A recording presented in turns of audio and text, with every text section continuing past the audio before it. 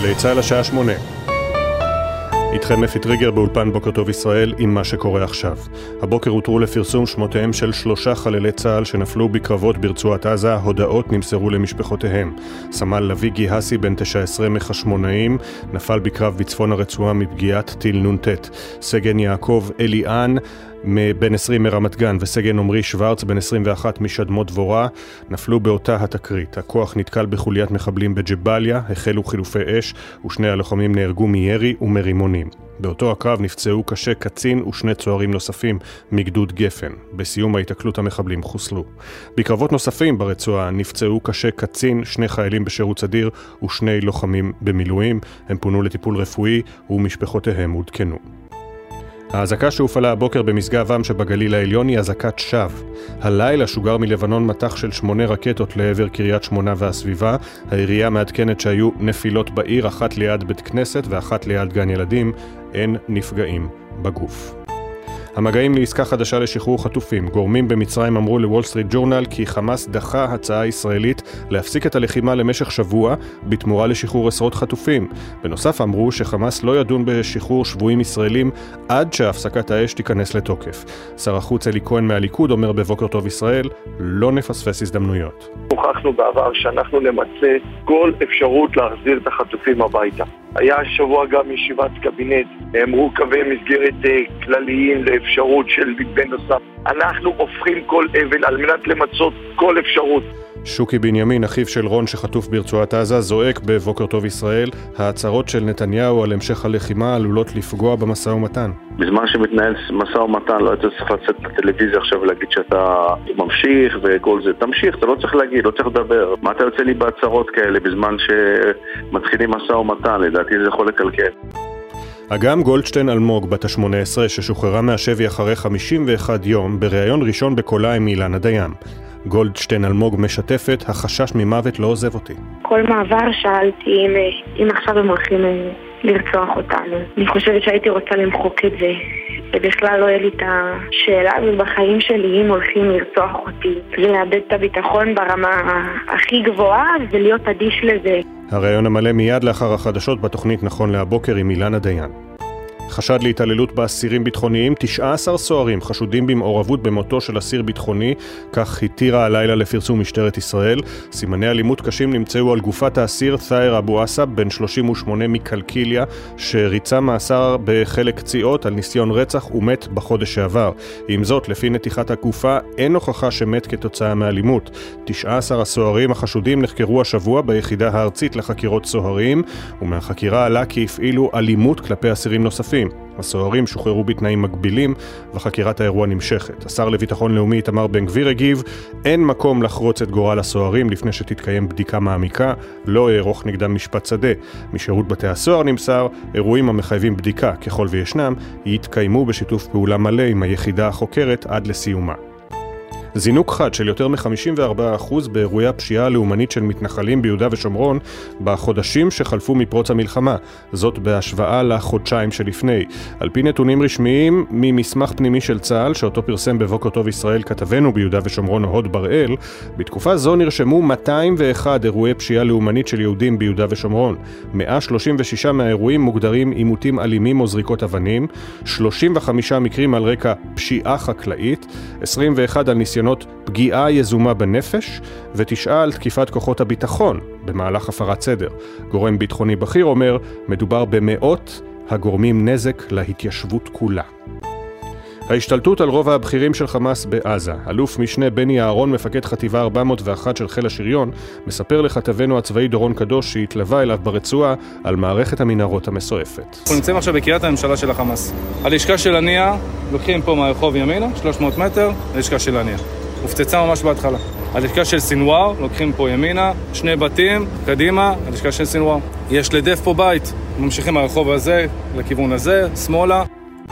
עדכוני תנועה מגלגלץ, כביש 75 עמוס מאוד ממחלף יגור עד נשר, כביש 6 צפון עמוס ממחלף קריית גת עד מחלף סורק, עכשיו התחזית.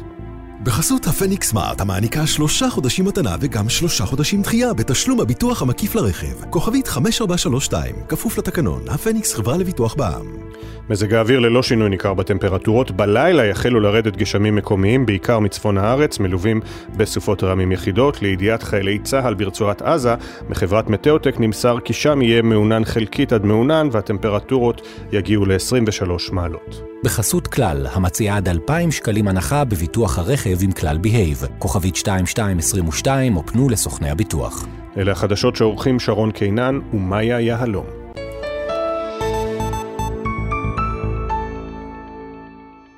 בחסות אנשור פלוס אדוונס, משקה התומך בשמירה על הכוח ועל ההגנה הטבעית. שאלו רופא עוד יתן. בחסות ביטוח 9, ביטוח דיגיטלי המציע למצטרפים חדשים או מחדשים דחייה של חודשיים בתשלומי ביטוח הרכב. IDI חברה לביטוח, כפוף לתקנון. בחסות אייס, המציע את אייס סייל, אירוע מחירות השנתי במגוון מחלקות. סמיכת חורף פוך יחיד שבמבצע ב-79 שקלים. המבצעים באתר ובסניפים. אייס.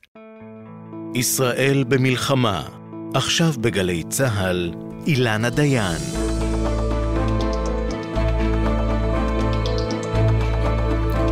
8:06.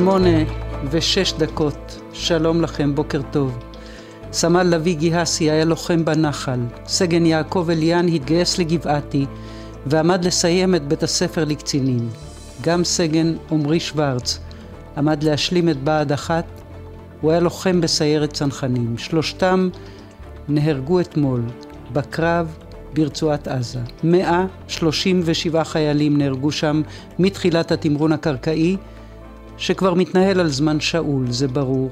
ורק מה נשיג ומתי ואיך נדע שניצחנו, זה עדיין לא ברור. ולא ברור אם הדיבורים על עסקה נועדו רק להרגיע את הלחץ מבית, ומי יגיד לנו לאן באמת חותרים הקברניטים ומתי סוף סוף נגיע לחוף מבטחים. אנחנו, ובעיקר 133 חטופים ישראלים שעדיין בעזה. עוד מעט נהיה עם אחת שחזרה משם, אגם גולדשטיין, עוד רגע תהיה בת 18, והבוקר היא מדברת בראיון ראשון מאז חזרה מהשבי, יחד עם אמא ועם שני האחים הקטנים, ואיך הבינה שאבא שלה ואחותה הבכורה ים כבר אינם. גם השר אבי דיכטר יהיה איתנו בראיון מיוחד, כמה רחוק נלך בעסקה, כמה רחוק הגיע מוחמד דף, שדיכטר עצמו רדף במשך שנים, וכמה רחוק יכולה להגיע הממשלה הזאת. גם השר חילי טרופר יהיה איתנו, ורון בן ישי ואבי יששכרוף, ושיחה עם רן קסטלמן, דודו של יובל, שנורא למוות למרות שהרים ידיים אחרי שנטרל מחבל בפיגוע בירושלים לפני 3 שבועות. מה קרה למשטרת ישראל? מה קרה לנו? שואל רן, ויוסי אלי מחדשות 13 מנסה לבדוק בדיוק את זה, וגם משלם מחירים. נהיה עם שניהם ועוד אורחים נוספים. אנחנו כאן עד 10. קודם כל אנחנו איתך, כתבנו הצבאי דורון קדוש. שלום. שלום אילנה, בוקר טוב. תן לנו תמונת מצב. אם אנחנו מנסים, אתה יודע, בכמה נקודות, בכמה ראשי פרקים להגיד מה השגנו, מה קורה עכשיו במערכה ברצועת עזה. מה שקורה עכשיו זה למעשה כשצה"ל מנסה להעמיק את התמרון הקרקעי שלו, אבל זה מתנהל בשני מישורים מקבילים. הפעולה בצפון הרצועה שלה יש מטרות מסוימות ותכף נרחיב עליהן, והפעולה בדרום הרצועה שיש לה מטרות קצת אחרות והיא מתמקדת בדברים אחרים. אז נתחיל קודם כל מהדרום אילנה, אזור ח'אן יונס.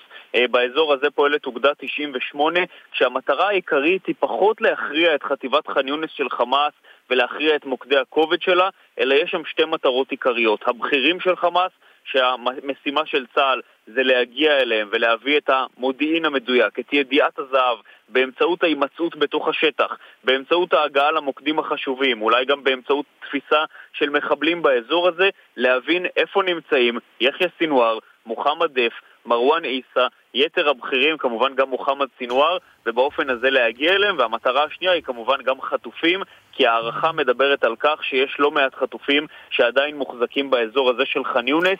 זו מטרת הפעולה העיקרית באזור הדרומי. רגע, אז אני עוצרת אותך, תכף נחזור לצפון הרצועה, אבל כשאתה אומר, מחפשים את סינואר, מחפשים את החטופים, אתה יודע לומר, דורון, שהלקחים לפחות תחילתם של התקרית הנוראה ביום שישי שעבר בסג'איה, כש3 חטופים שהצליחו לברוח, נורו למוות בידי לוחמים של צה"ל אחרי סדרה של תקלות שכללה כלב עם מצלמת גו-פרו שתעד את החטופים צועקים הצילו, ושלט שהם תלו על אחד המבנים, והניסיון שלהם לצאת עם דגל לבן בלי חולצה, כל מה שכבר ידוע ומוכר. הלקחים האלה חלחלו לרמת הלוחמים בשטח, גם באזור ח'אן יונס, גם בדרום. הם יודעים היום להיות ערים לאפשרות שחטופים יצליחו לברוח או ינטשו?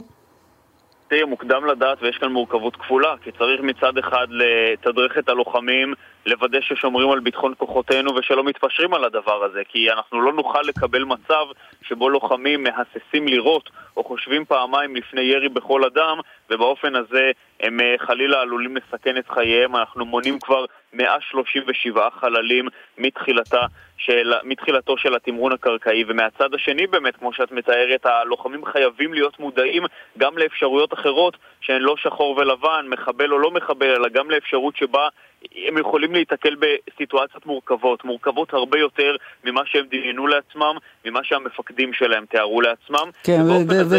כן, וזאת הדרך שלך להגיד שלא זה פשוט ולא זה פשוט, לא הזהירות פשוטה ולא ההפך ממנה. רק עוד במילה אחת, דורון, כותב נחום ברנע הבוקר בידיעות אחרונות, שהצבא מתנהל כמי שמבין כבר שהסוף קרוב. זה נכון לאורך כל הגזרה? הסוף הכוונה סופו של התמרון הקרקעי במתכונת הזאת. הצבא ללא ספק כבר מתחיל לחשוב על היום שאחרי ועל השלב הבא, מה שמכונה שלב ג', והצבא כבר מתחיל לחשוב, אילנה, על מה הוא צריך לוותר, איזה משימות הוא לא יוכל לבצע במהלך השבועות הקרובים, כי הוא לא יספיק לבצע אותן, ואת מה משאירים לשלב הבא. אנחנו לא יכולים, את יודעת, לפרט עדיין, וזה גם עדיין לא סוכם סופית מה בדיוק מבטרים עליו, אבל בואי נגיד שסוגיית המנהרות למשל, לא כל פיר של מנהרה מתעכבים עליו יום או יומיים כדי להשמיד אותו, כי מבינים שצריך להתקדם הלאה, וזה נכון גם לגבי דברים אחרים, מבינים שצריך להפריד כאן בין משימות חשובות יותר, חשובות פחות, כי לאט לאט מתחילים לראות את הקצה של התמרון הקרקעי. דורון קדוש, כתבנו הצבאי, תודה רבה על העדכון ועל תמונת המצב הזאת. תודה אילנה. ועכשיו לרעיון המיוחד שעשינו עם אגם גולדשטיין. היא תהיה בת 18 בעוד כמה ימים, והיא נחטפה לעזה ב7 באוקטובר ההוא. אבא שלה נדב, אחותה הבכורה ים, נרצחו בבית בכפר עזה, והאמא חן ואיתה שני הילדים הקטנים, גל וטל ואגם, נחטפו לעזה. ואחרי 51 יום הם חזרו משם, ועכשיו אגם מדברת גם על החוויה, גם על מה שנשאר לה, וגם על מה שהיא יודעת שלעולם לא יימחק מהזיכרון. אגם, שלום. שלום. תשמעי, אני מרגישה קצת כאילו אני מכירה אותך בחודשים, בשבועות האחרונים, את דיברנו עלייך המון, גם כשלא כל כך היית כאן. היית באיזשהו מקום כאילו קרוב, אבל מאוד מאוד רחוק בעזה, וליווינו את דודה שלך ענבר, ואני מתה להבין אם שם הבנת משהו ממה שקורה כאן? היה משהו שחלחל? בכלל לא, ואפילו להפך.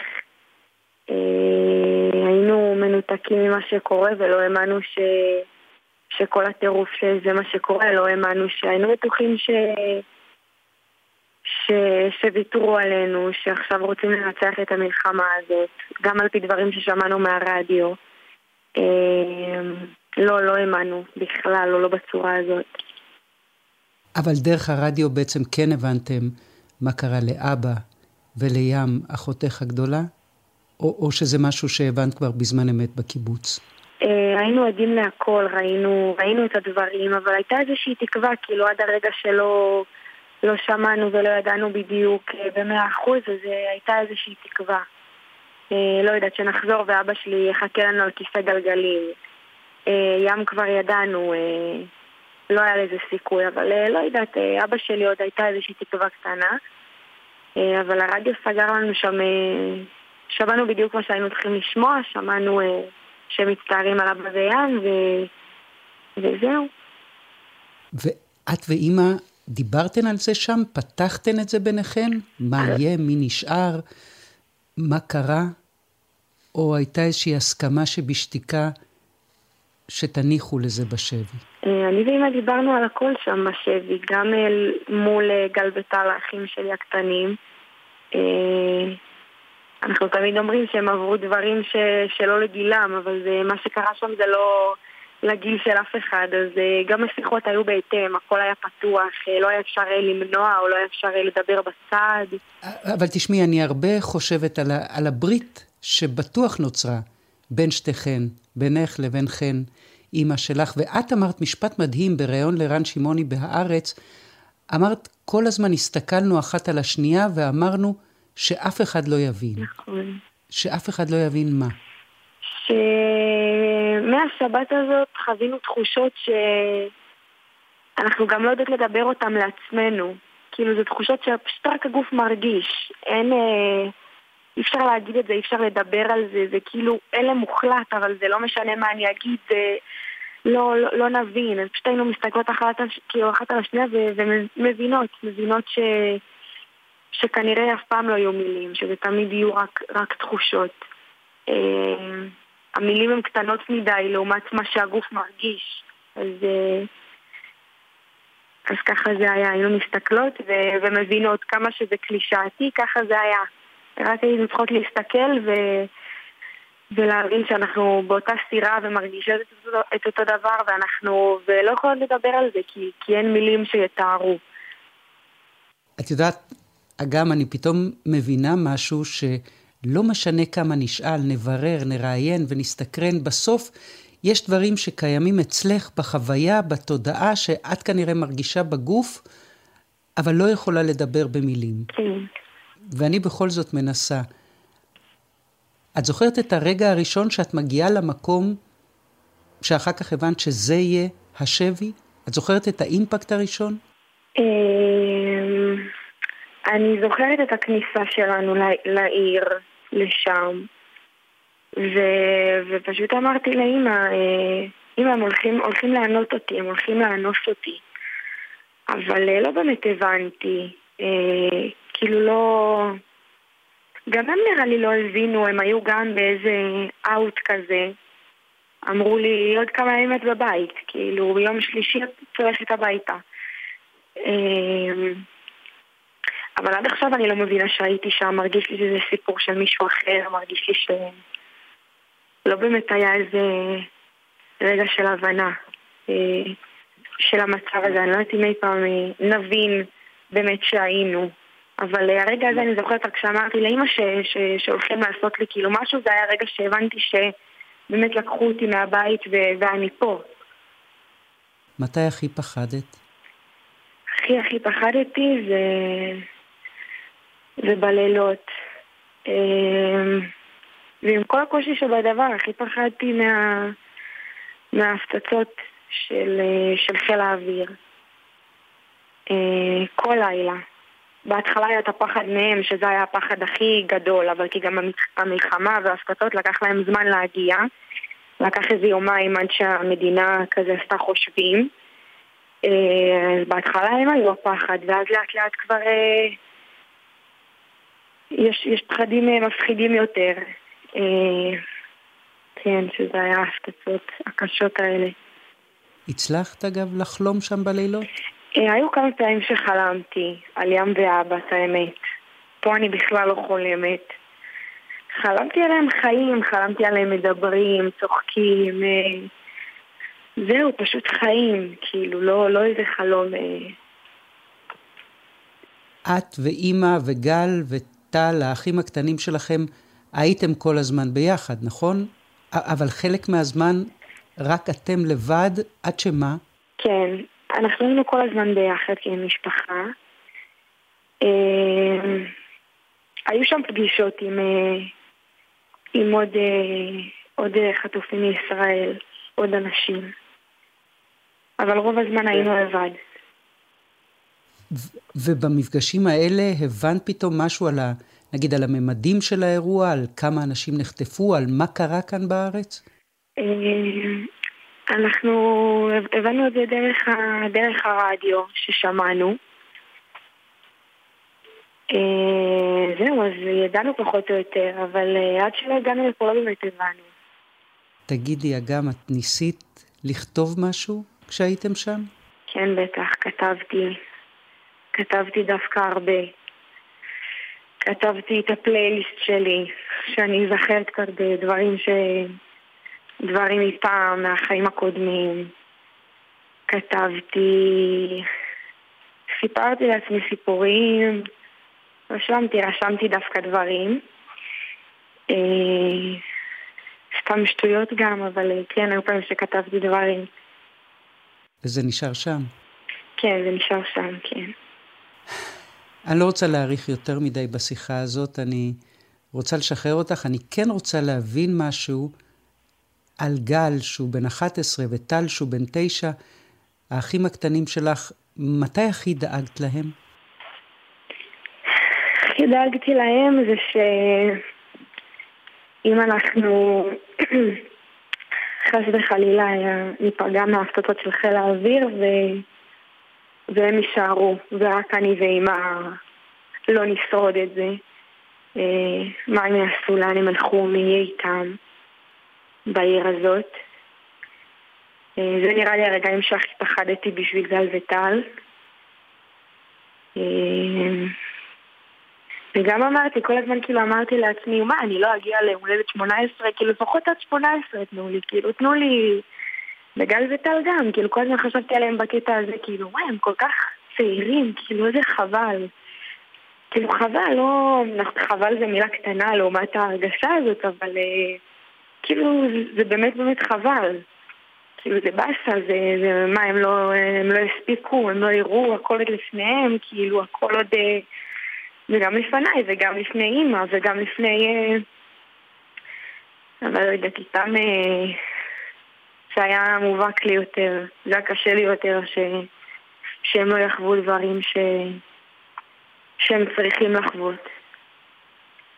אני עכשיו ממש מתה לשחרר אותך, אבל אני חייבת לספר לך משהו חצי מצחיק. סיפרה לי מישהי שמכירה אותך ואת אמא היטב, שבאיזשהו שלב אנשי החמאס שאלו את אמא אם היא מבשלת, והיא אמרה, לא, אני לא מבשלת, אני קונה. אבל הבת שלי, נכון. הבת שלי כן. אז ספרי לנו מה הכנת שם. שם אני לא יכולה לדעת לך, זה סוד, מה, אני ככה את המתכונים שלי נגיד לך, אבל הכנתי שם פיתות, הכנתי בעיקר פיתות, האמת. אבל גם קצת אורז, תפוחי אדמה, לא משהו, לא אוכל של הבית. אבל הכנו קצת ממה שהיה, עשינו מזה משהו. ומה הכי רצית לאכול כשחזרתם? או בכלל, מה הכי רצית כשחזרתם? מה הכי רציתי כשחזרתי? נראה לי להתקלח. להתקלח ולפקות. זה מה שהכי רציתי. שמה לא הצלחת לפקות? לא, האמת שגם פה אני לא מאוד מצליחה, כל הזמן חיכיתי לחזור, הדבר שהכי רציתי, זה להתאבל. וחזרתי ואני עוד לא, גם לזה עוד לא הגעתי, גם את זה אני לא מצליחה לעשות. גם את זה אני חייבת שתדעי, שאנחנו יודעים כמה אבא שלך נדב היה מיוחד, וכמה ים הייתה קשורה אליו, והייתה בעצמה מיוחדת, ועכשיו אני באמת רוצה לשחרר אותך, כי הבטחנו שהשיחה הזאת לא תהיה ארוכה, אבל את חושבת שאת יודעת כבר גם במה, לא יודעת, השאלה אולי מטומטמת, אבל אולי התשובה תהיה יותר מעניינת מהשאלה. את חושבת שאת יודעת במה השבי שינה אותך? במה הוא שינה אותי? האמת הזאת נראה לי שאלה שאני אשאל את עצמי כל החיים בכל דבר שאני אעשה. כי הוא שינה הרבה דברים גם לרעה, ולקח ממני הרבה דברים, לקח ממני הרבה ביטחון, תחושת ביטחון, הכניס בהרבה פחד, הרבה דאגה, הרבה בלבול, הרבה חוסר אונים, אבל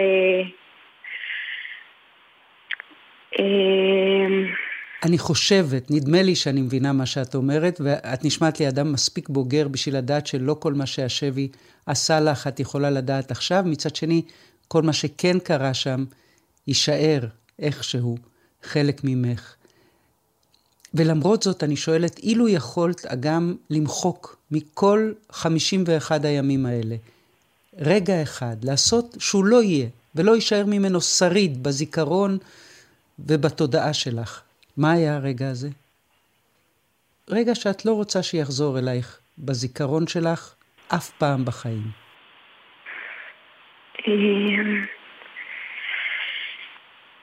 הרגע שהייתי מוחקת,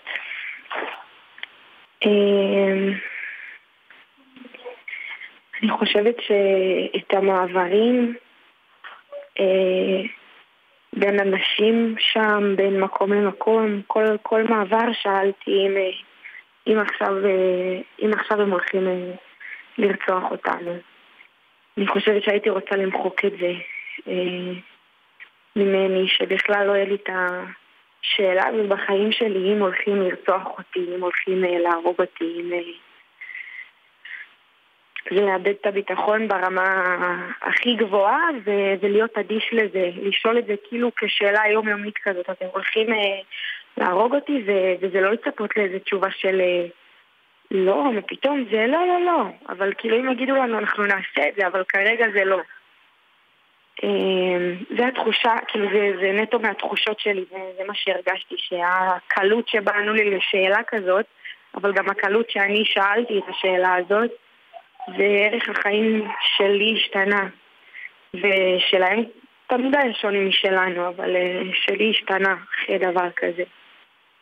כמה אני מקווה שתוכלי למחוק את מה שאת רוצה למחוק, ולזכור את מה שאת רוצה לזכור, ובעיקר לזכור את האבא המיוחד שלך, את נדב, ואת אחותך הגדולה ים. וגם שתינו בסוף עושות את השיחה הזאת בין היתר כדי להזכיר לכל מי שצריך לזכור שיש עוד למעלה מ-130 ישראלים חטופים בעזה, ומי כמוך יודעת כמה כל דקה שם מסוכנת להם. נכון.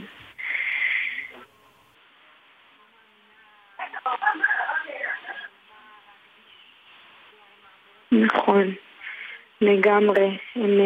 אני עוד לא מאמינה, אני רוצה להקדיש להם הרבה יותר בשיחה הזאת. אני עוד לא מאמינה שיש עוד אנשים שנמצאים שם אחרי שהחיים כל כך קורים פה והעולם כל כך קורה פה, כשאנחנו כשיש עוד אנשים שיושבים שם, וגדול עליי להבין איך אנשים פה הולכים את אותה הליכה ושותים את אותה כוס קפה וחיים את אותם החיים אחרי שקרה משהו שמשנה סדרי עולם. ואני שמחה שיש אנשים שממשיכים בחיים שלהם, זה גם מראה על זה שממשיכים, שמראה על איזושהי חוזקה מסוימת. מצד שני, זה 71 ימים, אבל זה לא קלישה שזה יום אחד ארוך, זה אותו יום, אנחנו כל הזמן מתקדמים, אבל הם ומי שיושב שם עדיין תקועים שם מאחור, להגיד שהם בסכנה, זה לא, עוד פעם אני אומרת, אין מילים, כאילו צריך לחשוב על מילים לכל הסיטואציות הזאת, כל הסיטואציה הזאת, מהשבת הזאת, עד שבסוף אנחנו נצטרך רק לחשוב על מילים. כרגע זה רק תחושות ודאגה אליהם, ורצון שהם יחזרו עכשיו, כאילו קשה לי לדבר על זה ככה שהם שם, כי להגיד שהם יחזרו עכשיו זה לא, הם באמת צריכים לחזור עכשיו, זה לא הסיסמה, הם צריכים עכשיו, כי שלא יקרו עוד טעויות. כן, צריך כנראה להתחיל להמציא שפה בשביל מה שקרה לנו ב7 באוקטובר, וגם בשביל מה שקורה לנו מאז, ואולי השיחה הזאת היא סוג של התחלה של שפה חדשה. אגם גולדשטיין, אני ממש מודה לך על השיחה הזאת, ואני מאחלת לך את הכי טוב בעולם, כי מגיע לך. להתראות. תודה רבה לך, תודה רבה. צריך מילים וצריך עוצמות כדי להיות ולדבר ולחזור ככה מהשבי. אגם גולדשטיין תהיה בעוד 3 שבועות בת 18. אנחנו חותמים את החצי הזה של השידור הזה מיד אחרי 8:30. נהיה כאן עם השר אבי דיכטר, גם חילי טרופר יהיה איתנו. כאמור, אנחנו כאן עד 10. ניפגש אחרי ההודעות. אתם מאזינים לגלי צהל. אתם זכאים למענק עבודה לשנת המס 2022? במיוחד בימים אלו, הגישו בקשה בקלות ובמהירות באתר רשות המיסים ותענו ממענק עבודה פלוס תוספת. הזכאות למענק עבודה פלוס מגיל 21. ועוד פלוס חשוב, מענק מוגדל של 150% ניתן לאם עובדת ולהורה יחיד. אז היכנסו לאתר רשות המיסים ותקבלו את הכספים החיוניים לכם. פרטים באתר ובחיוב כוכבית 4954. אתם רוצים לקבל עדכונים בזמן אמת מצה"ל ישירות לוואטסאפ? הרשמו לערוץ הרשמי של דובר צה"ל ותקבלו את כל המידע, הכתבות והתיעוד מהשטח. חפשו דובר צה"ל בלשונית העדכונים בוואטסאפ. אוניברסיטת בר אילן גאה להציג את אקדימה, לימודי המשך בר אילן. חולמים לפתח יכולות חדשות? אקדימה. סקרנים להרחיב את האופקים? אקדימה. רוצים לגלות עולם תוכן חדש ומרתק? אקדימה בר אילן. כל לימודי ההמשך, הקורסים והתעודה באתר אחד. רוצים לצעוד קדימה? חפשו בגוגל אקדימה בר אילן. שלום, כאן יניב ביטון. אמא שלי נדבקה בשתפת, ומאז היא משתפת כל דבר שהיא מקבלת בלי לחשוב פעמיים. יניבי אומרים שהחות'ים בדרך לאילת על בננות. אני שולחת בקבוצה של המקהלה. השתפת מסייעת לאויב ויכולה להדביק את כולנו. נתקלתם בתוכן חשוד? ייצרו, בדקו ודווחו 119 למערך הסייבר הלאומי. מתגברים על השתפת ולא מפיצים פייק ניוז, חדשות כזב. להמלצות הגנה ודיווח, היכנסו לאתר מערך הסייבר הלאומי. מעבר לזה שקיבלתם את העדויות שראו אותו, עם האנשים שהשתחררו גם מסר מסר אישי? הוא ביקש לשנן את הטלפון שלי, שהוא חשב שהוא יצטרך להתקשר אליי כשהוא יוצא. עד כדי כך הם לא מבינים שאנחנו הופכים פה את העולם בשביל להוציא אותם, הם לא מבינים למה לא הוצאנו אותם כבר, ולכן אם זה במקרה איכשהו מגיע אליו, חשוב לי למסור שידע שאמא בסדר ואיתנו והוא הציל אותה, הוא הציל אותה. גלי צהל, פה איתכם, בכל מקום, בכל זמן. עכשיו בגלי צהל, אילנה דיין. 8:32, אנחנו עכשיו עם שר החקלאות, חבר הקבינט, אבי דיכטר, שלום, בוקר טוב. שלום, בוקר אור. אנחנו ממשיכים במלחמה עד הסוף, אמר ראש הממשלה אתמול, היא תימשך עד לחיסול החמאס. יש לך בשבילנו נ"צ בזמן, מתי בערך זה קורה? רגע לפני זה אני פשוט לא יכול לעבור לנושאים השוטפים בלי רגע להתייחס לרעיון המדהים שהבאת עם באמת בת 18, אגם גולדשטיין. פשוט אני אומר לך, מדהים לראות נערה בת 18 עוברת חוויה של שבי ומתראיינת אצלך, ושני משפטים שהיא אמרה פשוט מסמרו אותי. מה? שאלת אותה משהו והיא אומרת, המילים קטנות לעומת מה שהגוף מרגיש. משפט אחד שיש בו כל כך הרבה על שבי, זה פשוט מדהים. והמשפט השני אופטימי מאוד שהיא אמרה, שהוא באמת מדהים מבחינתי. היא אמרה, אני שמחה שיש אנשים שממשיכים בחיים שלהם.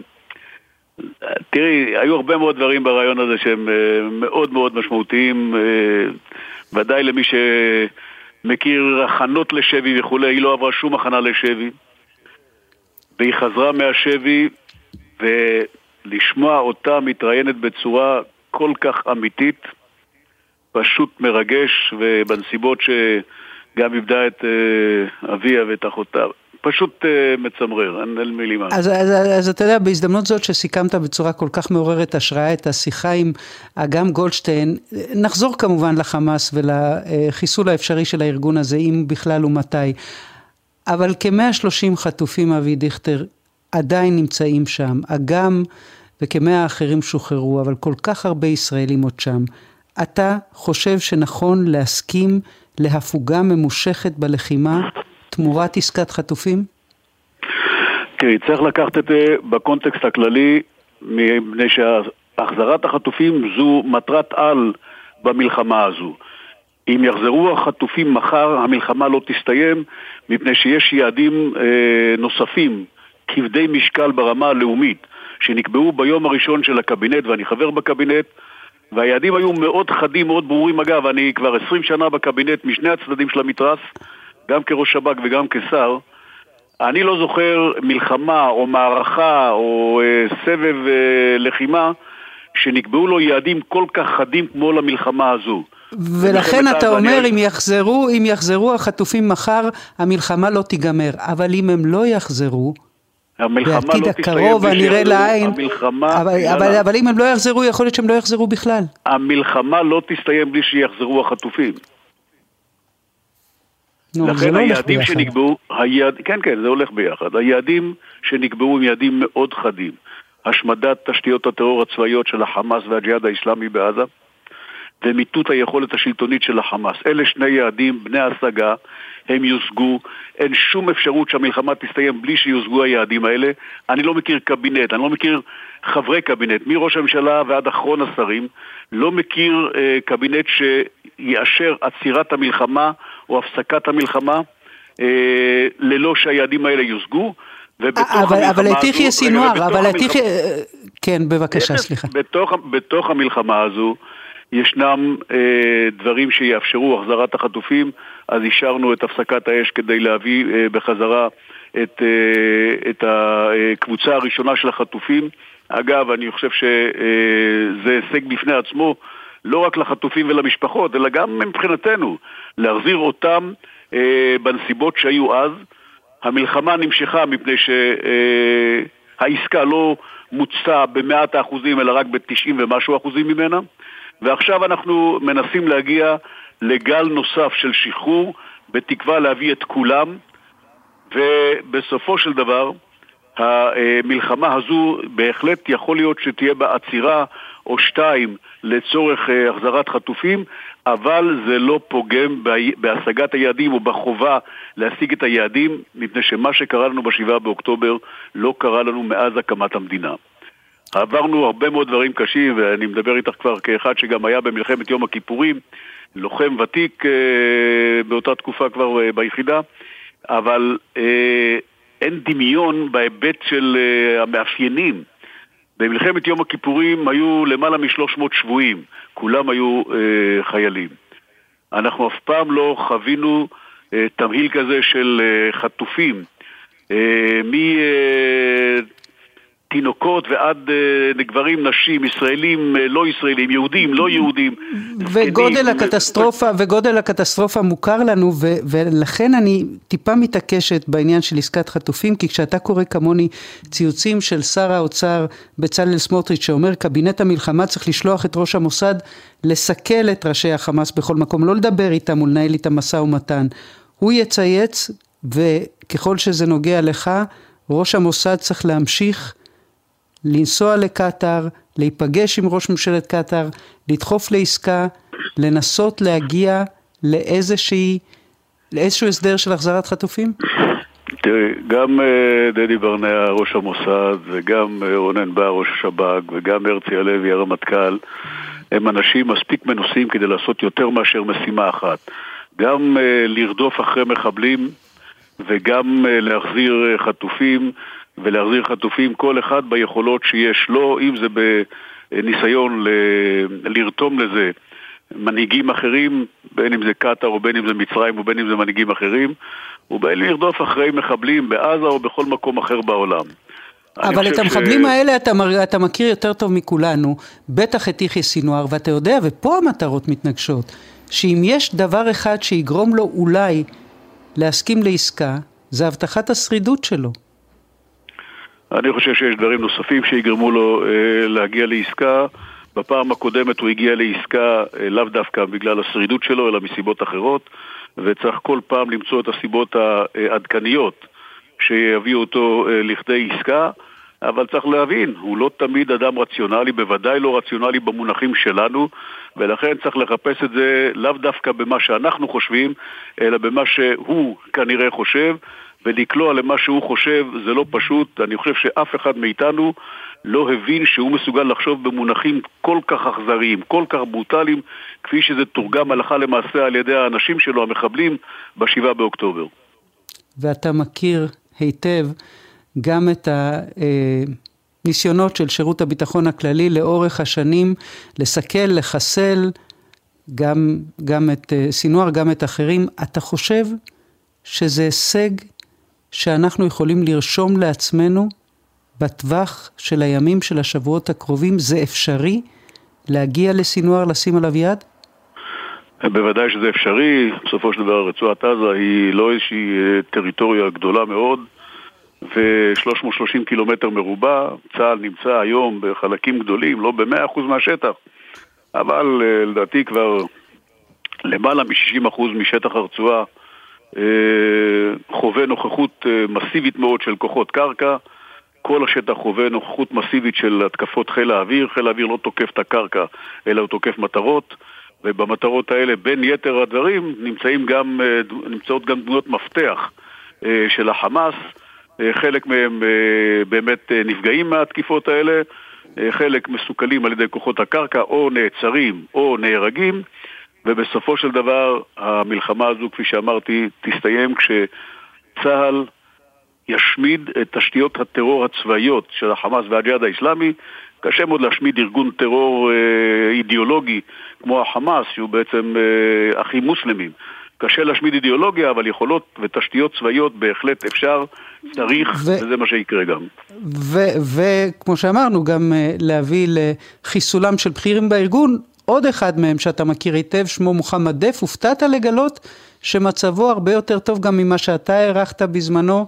דובר על איש נכה, שחסר לו יד, שחסר לו רגל, שחסרה לו עין, שהוא במצב שיקומי, ועכשיו פתאום צה"ל מספר לנו שמצבו טוב, שהוא לא נזקק לכיסא גלגלים, וזה עולה מן החומרים שצה"ל מגלה עכשיו ברצועה. בקיצור, הופתעת? אני יודע שהוא נפצע קשה עוד בתקופתי כשהייתי ראש שב"כ. אגב, רק לידיעתך, פעמיים מדינת ישראל החמיצה הזדמנות ודאית לחסל אותו ביחד עם אחרים, או פעם אחת רק אותו, פעם ראשונה בכלל ב-96, עוד לפני האינתיפאדה. עוד לא הייתי ראש שב"כ אפילו אז. דרג מדיני לא אישר לחסל אותו, ופעם שנייה ב-2003, בגלל חשש לבלתי מעורבים, שהיום אתה שומע את זה, זה פשוט נשמע כמו בדיחה רעה. הוא ביחד עם כל צמרת החמאס אז היו ממש מונחים על כף היד, וכשירדה פצצה, ירדה פצצה קטנה מדי. הפצצה הגדולה שחשבנו שצריך להוריד לא ירדה, חצי ממנה גם כן לא אושר, ובסוף ירד משהו קטן יותר בהנחה שהם יהיו בקומה העליונה, והם לא היו בקומה העליונה, וכל השאר אנחנו חווינו לאחר מכן בפיגועים. אבל אלה טעויות בשיקול דעת שמה לעשות הן קורות לצערי. אבל לאחר מכן כשהוא נפגע באחד הניסיונות החיסול, הוא נפצע קשה. אני סיימתי תפקידי, לא עקבתי כל כך אחרי מצבו הבריאותי. אני לא ידעתי שהוא קטוע ידיים, רגליים. אני לא מכיר אין ידיים ורגליים לשמועה הזו ככל שאני מכיר. אני רוצה, לפני שאנחנו נפרדים, לגעת קצת בפוליטיקה. מה חשבת על המופע של הרמת הקול של השר איתמר בן גביר כלפי הרמטכ"ל הרצי הלוי בישיבת הקבינט השבוע? פחות או יותר מורה לו שלא לנקוט אמצעים נגד חייל שקרא שמע ישראל במסגד בג'נין, והרמטכ"ל נאלץ לענות לו שלא יאיים עליו, שהוא מחליט מה ערכי ומה לא בצבא? אילנה, אני לא אכנס לתכנים שמתנהלים בקבינט. אני רק רוצה לומר לך שהקבינט זו לא סדנה של חנה בבלי לנימוסים והליכות. זה מקום שבו אנשים משמיעים את עמדותיהם, בין אם הן נוחות יותר או נוחות פחות. אני חושב שכששר בישראל מדבר אל דרג שהוא מבצעי, בין אם זה צה"ל, שב"כ או אנשי משרדי ממשלה אחרים או גופי ביטחון אחרים, צריך להיזהר מאוד בכבודם, אבל אין בזה כדי לומר שהוא צריך לחסוך את הביקורת שיש לו. אני לא מכיר את הצעקות כמו שמתארים את הדברים. אני חושב שהצבא עמד על העמדות שלו בצורה מאוד מאוד מכובדת וערכית. אגב, לא רק הרמטכ"ל, גם קציני צה"ל, אנשים... אבל אתה לא מצאת ככל שאנחנו, אתה יודע, לא מדובר פה על נושא מסווג, ואנחנו לא מדליפים סודות מהקבינט, לא מצאת רבב במילים שבחר השר בן גביר כלפי הרמטכ"ל.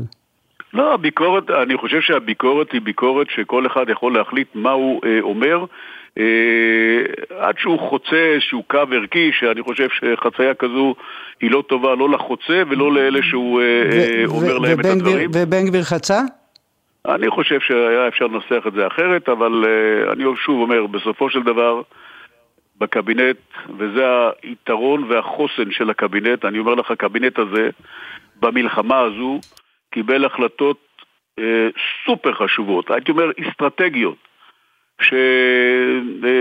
ששינו את פני המערכה באופן משמעותי מאוד, וזה היתרון של הקבינט הזה. כל השאר, אני אומר לך באמת, פחות חשוב.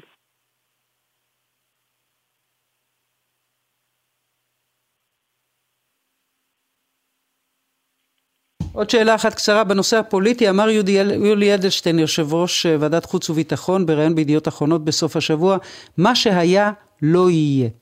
ואני שואלת, אתה חושב שהממשלה הזאת צריכה למלא את ימיה, או שאתה רואה סיכוי, אפשרות, התכנות, שתצטרף ליוזמה להקדמת הבחירות, בגלל מה שמדינת ישראל חוותה בחודשיים האחרונים?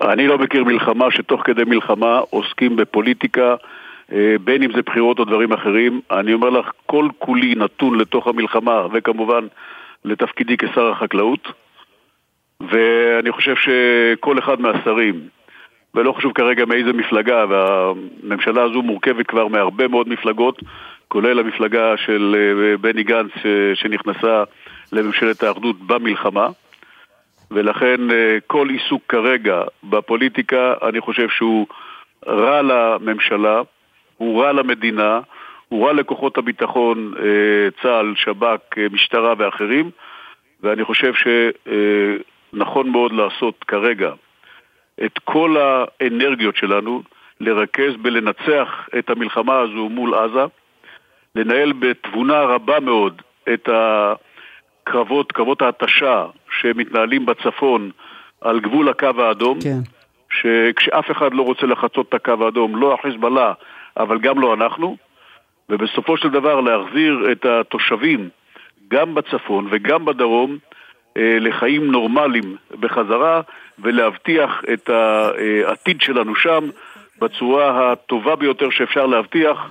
בדרום עושים את זה באמצעות המלחמה, ובצפון נצטרך לראות איך אנחנו עושים את זה בלי לחצות את סף המלחמה. רק נעדכן שבאזור נירים יש עכשיו צבע אדום אחרי כ-12 שעות בלי אזעקות, אבל זה מביא אותי לשאלה האחרונה אליך, שר החקלאות אבי דיכטר. אנחנו יודעים על מחסור בידיים עובדות, אנחנו יודעים על קושי בעצם להביא את הגידולים ואת היבולים שאנחנו רגילים שמגיעים בוודאי משדות העוטף, בהינתן המחסור בידיים עובדות. משרד החקלאות יודע להבטיח שהירקות והפירות יגיעו בסופו של דבר לשווקים ושהמחירים לא יעלו? משרד החקלאות, ואנחנו פועלים באמת במרץ רב מאוד באותם שטחים בנגב המערבי, בעוטף עזה, שאי אפשר לאבד אותם. מצאנו שטחים חליפיים ברחבי הארץ, וחקלאים נרתמו לעזור. אנחנו נתנו פיצוי למי שממיר גידול אחד בגידול אחר שנהגו לגדל אותו בעוטף, ושהמדינה צריכה אותו ואין לו תחליף. מעבר לזה נתנו תמריצים, גם כדי שחקלאים יפתחו את העונה הבאה. העונה הנוכחית חלק ממנה אבוד, אבל אנחנו קבענו כלל ברזל. לא ניתן יד למדפים ריקים בחנויות. זאת אומרת שמה שלא נצליח לגדל ולהביא מהבית, נביא ביבוא מבחוץ, ושווקים פתוחים, התוצרת, הגנת הצומח יודעת לגבות את זה בצורה מקצועית טובה מאוד, ואני אומר לך שאני לוקח לדוגמה את משק החלב, שהוא נפגע קשה מאוד לאורך העוטף. זה מדהים, אני איש אופטימי, אני חשבתי שאני הכי אופטימי בעולם עד שפגשתי את החקלאים. אני אומר לך, זה עם אופטימי בסדרי גודל שגם אני הופתעתי ממנו, ושאבתי ממנו עוד מנה נוספת של אופטימיות. מתוך 16 רפתות לאורך העוטף, למעט אחת של כיסופים, כולן חזרו לעבוד, בכיסופים לצערי גם נהרג מנהל הרפת. אנחנו נחזיר את הרפת הזו, נשקם אותה, רפת נוספת חדשה תיבנה שם. החוסר מהרפת הזו, מהרפתות לאורך העוטף, פוצע באמצעות רפתות ברחבי הארץ, גם כשביטלנו את המכסות ואפשרנו להם להביא חלב כמה שניתן, והראיה שההיתר לייבא חלב מחול כמעט ולא נוצל. כמעט 100% מהחלב עדיין בא מבית, כנ"ל לגבי הלולים מטילות הביצים בצפון.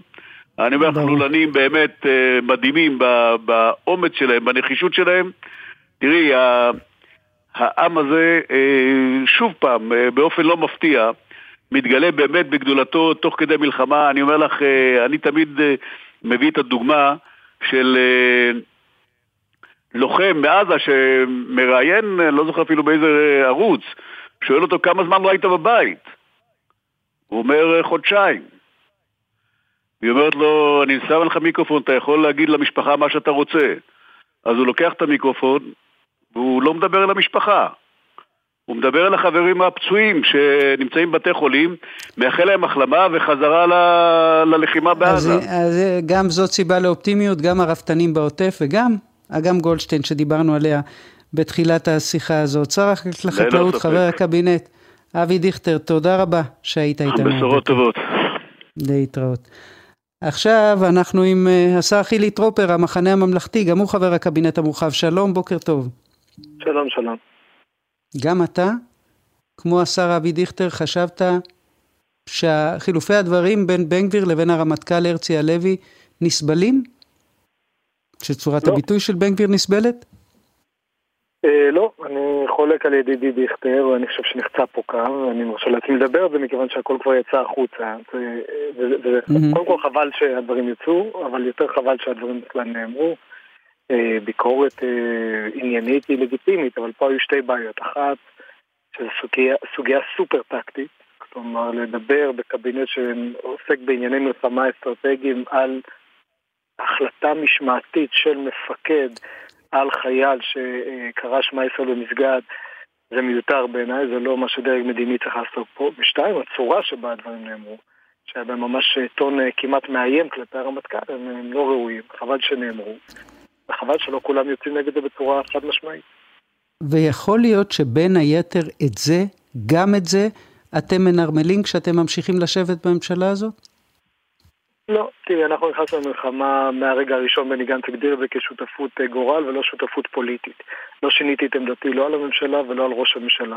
אלא שעכשיו יש מלחמה, ואז ואני מנהלים את השיחה הזו, כשעשרות אלפי חיילים שלנו, עם דעות מגוונות מכל הקשת, נלחמים על חיי המדינה הזו וגם על חייהם, ומשלמים מחיר מאוד יקר.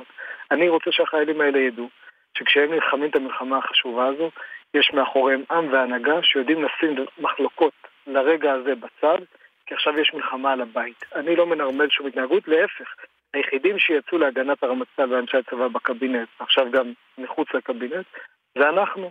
אז אני רק חושב, לא הסיטואציה הייתה שכל מה שהיה שם זה שרים שתוקפים בצורה בוטה את הרמטכ"ל ומפקדי הצבא ושרים אחרים ששותקים, אני לא בטוח שזה יותר טוב למדינת ישראל. כן, אבל מצד אחד זה נחמד שיש בתוך הקבינט מי שמגבה את הרמטכ"ל מול בן גביר, ומצד שני, כשאנחנו שומעים שהשר גדי איזנקוט מדבר גם בקבינט, גם מחוצה לו, על הדחיפות להחזיר חטופים בחיים עכשיו. זה כנראה בגלל שלא כולם שם מבינים את הדחיפות. תראה, זו סוגיה סופר סבוכה, ויש עליה מחלוקות. זה נכון שעמדתנו העקרונית של גנץ, איזנקוט ושלי, שאני לא בתחרות איזה מטרה יותר חשובה. אנחנו חייבים להמשיך במלחמה הזו, אבל אנחנו גם חייבים להחזיר את החטופים הביתה. כל מה שאנחנו אומרים, שהמלחמה מול החמאס ממילא צפויה למשך חודשים ארוכים וכנראה גם שנים. צריך להגיד את האמת לציבור. ואני יכול לתת מכה לחמאס מחר, אני יכול גם בעוד חודש ובעוד חצי שנה. לא בטוח, או כמעט בטוח שאני לא אוכל, להחזיר אנשים בהמשך הדרך. לא בטוח שהם יהיו חיים, לא בעוד יום ולא בעוד שבוע. ולכן, אם יש אפשרות, לא תמיד יהיה, זה לא תלוי רק בנו, צריך להגיד גם את זה ביושר. אנחנו יכולים מאוד לרצות להחזיר את החטופים, אבל בצד השני יש אויב אכזרי. אני כן, ברור לי, שאנחנו צריכים לעשות כל מה שאנחנו יכולים, גם לייצר הזדמנות, ואם יש הזדמנות, לנצל אותה כדי להחזיר אותם הביתה. ואתה יכול לקבוע שהעמדה הזאת שלכם, שרבויה בתחושת הדחיפות הזאת, גם אצלך, גם אצל בני גנץ, גם אצל גדי איזנקוט, הזיזה את המחט ביחס למשל לדברים שציטטתי קודם באוזני דיכטר, הדברים שאמר שר האוצר סמוטריץ', אל תשלחו את ראש המוסד לשאת ולתת עם החמאס, תשלחו אותו לחסל את ראשי החמאס? הזזתם את המחט? תראי, קודם כל אני חושב שיש לנו תרומה משמעותית גם בעניין הזה וגם בעניינים אחרים. טוב שאנחנו שם, גם כמו שאמרתי בהתחלה, כמסר חשוב פנימה והחוצה אל מול האויבים, וגם בגלל הניסיון הנצבר, בוודאי של גנץ ואיזנקוט שתורם בכל חדר שבו... כן, אבל אתה מדבר צופה פני עבר לעסקה שהייתה. אני שואלת, האם אתה יודע לקבוע שהקבינט היום עושה מהלכים שברור לי שאי אפשר לדבר עליהם, כדי באמת לממש עסקה נוספת, או שבעיקר מדברים על עסקה כדי להרגיע את הלחצים מבית? אני חושב שהמאמצים הם אמיתיים. אנחנו עוסקים פה בחיי אדם. אני חושב שאנחנו לא על סף עסקה. בצער אני אומר את זה. אני לא חושב אין לנו משהו מוחשי כרגע ביד. אני חושב שאנחנו צריכים להמשיך לעשות כל מה שאנחנו יכולים. אני מבין שסמוטריץ' חושב אחרת. אבל בדרך כלל, אגב, מי שכותב ציוץ בטוויטר שפונה לקבינט המלחמה, זה פחות כדי לשנות משהו בעסקה, אלא כדי להגיד יותר אמירה ציבורית מול איזשהו ציבור שחשוב לו להגיד. זו דעתו, אני לא מתעסק במלחמות ציוצים. אנחנו פה במלחמה על החיים של אנשים. בעניין הזה, אני גם אומר, אני רוצה גם לאזן את הדברים. אני אמרתי את זה גם למשפחות החטופים שישבתי איתם השבוע, ובכל פעם שאני יושב איתם בכנות. יש מחיר אחד שלא נוכל לשלם, וזה סיום המלחמה. אני חושב שמחירים אחרים כמו מה שהיה בטבע הקודם, כמו הפוגה, הפסקה, כל אחד ייתן לזה איזשהו שם. וכמו שחרור של מחבלים עם דם על הידיים? רגע, וגם שחרור מחבלים עם דם על הידיים זה מחיר ראוי? אני בטח לא אכנס למה אנחנו מוכנים לשלם ברדיו, זה לא נכון, גם אוהב מאזין, זה דברים שצריכים לשבת. אז אני אשאל אותך שאלה שאולי... המלחמה חייבת להימשך, כי גם האנשים האלה שהמשפחות שלהם חטופות בעזה, הם גם משפחות בקהילות שרוצות לחזור לעוטף. ואנחנו לא נוכל לסיים את המלחמה בלי שהן יכולות לחזור לשם בצורה בטוחה. לכן המלחמה תהיה חייבת להימשך, אבל בדרך חייבים לנצל כל הזדמנות, אם יש, כדי להחזיר אותם הביתה. אז אני רוצה ממש שאלה כמעט של כן ולא. יכול להיות שהסדר של הדברים הוא הפוך, שלא קץ המערכה יביא את סוף השותפות שלכם, אלא סוף השותפות יביא את קץ המערכה? לא, אני חושב שהמלחמה הזו הולכת להימשך הרבה מאוד זמן, ויגיע, עכשיו זה לא הרגע, עכשיו צריך להילחם ביחד מול האויב, אבל יגיע איזשהו רגע שבו תצורת המלחמה תשתנה, שבו נכון יהיה ללכת לבחירות, ושהעם יבחר את ההנהגה שלו מחדש. אחרי אירועים כאלה, זה צריך לקרות, לא עכשיו. השר חילי טרופר, המחנה הממלכתי, תודה רבה, תודה לכם שהייתם איתנו, ניפגש כאן שוב, לשעה אחת נוספת, מיד אחרי החדשות. להתראות.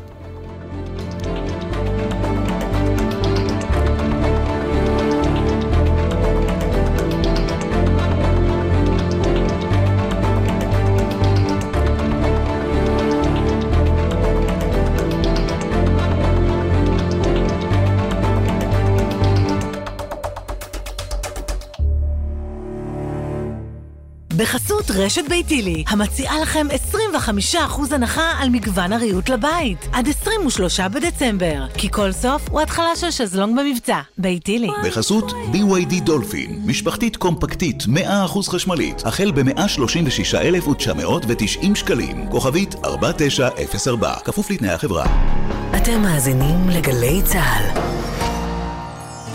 מלונות ירושלים מחבקים את אנשי המילואים, כוחות הביטחון וההצלה. יצאתם להתרננות מהמילואים? אתם חלק מכוחות הביטחון וההצלה? בואו לירושלים בחודשים דצמבר וינואר ותקבלו הנחות מיוחדות במגוון בתי מלון בעיר. היכנסו לאתר iTravelJerusalem.com ובואו להירגע ולהתרענן בירושלים. ביוזמת משרד ירושלים ומסורת ישראל, עיריית ירושלים והרשות לפיתוח ירושלים. עם ישראל, הביטוח הלאומי הוא מגן הזכויות שלכם. משפחות שכולות, פצועי המלחמה, נפגעי איבה וחרדה. מעכשיו ותמיד אנחנו לצדכם. בסיוע מיידי, מימון טיפולים נפשיים ורפואיים, עזרה והחזרי הוצאות בתקופת האשפוז, תשלום בעבור הוצאות הקבורה והאבל, ומעטפת הגנה של זכויות, הטבות וליווי לאורך כל החיים. הביטוח הלאומי מחבק אתכם ועומד לצדכם, גם ברגעים הכואבים האלה. לפרטים נוספים התקשרו 02-626-9999 או ייכנסו לאתר הביטוח הלאומי. ג'יי גיב מזמינה אתכם להצטרף למאות אלפי ישראלים שכבר תרמו ולתרום למגוון עמותות ומיזמים בחזית ובעורף באופן בטוח. חפשו ג'יי גיב בגוגל. נהגים, בחורף קשה יותר להבחין בהולכי הרגל ולהספיק לבלום בזמן, גם כשהדרך מוכרת. נוסעים לאט ונותנים זכות קדימה להולכי הרגל החוצים את הכביש או המתכוונים לחצות אותו. הרלב"ד, יחד נגיע ליעד. הדס לוינשטרן, אשתו של רס"ר במילואים אלישע לוינשטרן שנפל בדרום הרצועה. הוא עשה מה שסבא של סבא שלי וסבא של סבא שלכם יכל רק לחלום עליו. לצאת עם טנק, עם פגזים, להחזיר את הגאווה הלאומית, להרים את הראש, כל מי ששומע אותי עכשיו, להרים ראש, לזקוף קומה. אין, אנחנו נותנים להם שם בראש. גלי צהל, פה איתכם, בכל מקום, בכל זמן. מיד אחרי החדשות, אילנה דיין.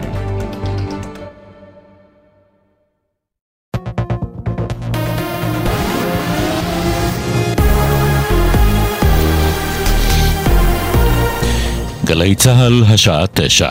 שלום רב, באולפן אהוד גרף עם מה שקורה עכשיו.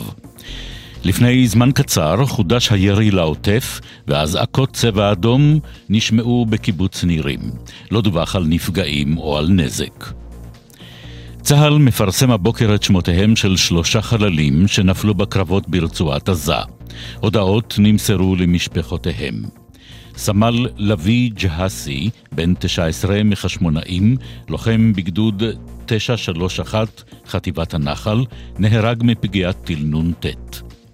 סגן יעקב אליאן, בן 20 מרמת גן, צוער בגדוד גפן, שירת כמפקד כיתה בבח גבעתי, וסגן עומרי שוורץ, בן 21 משדמות דבורה, צוער בגדוד גפן, שירת כלוחם בסיירת צנחנים.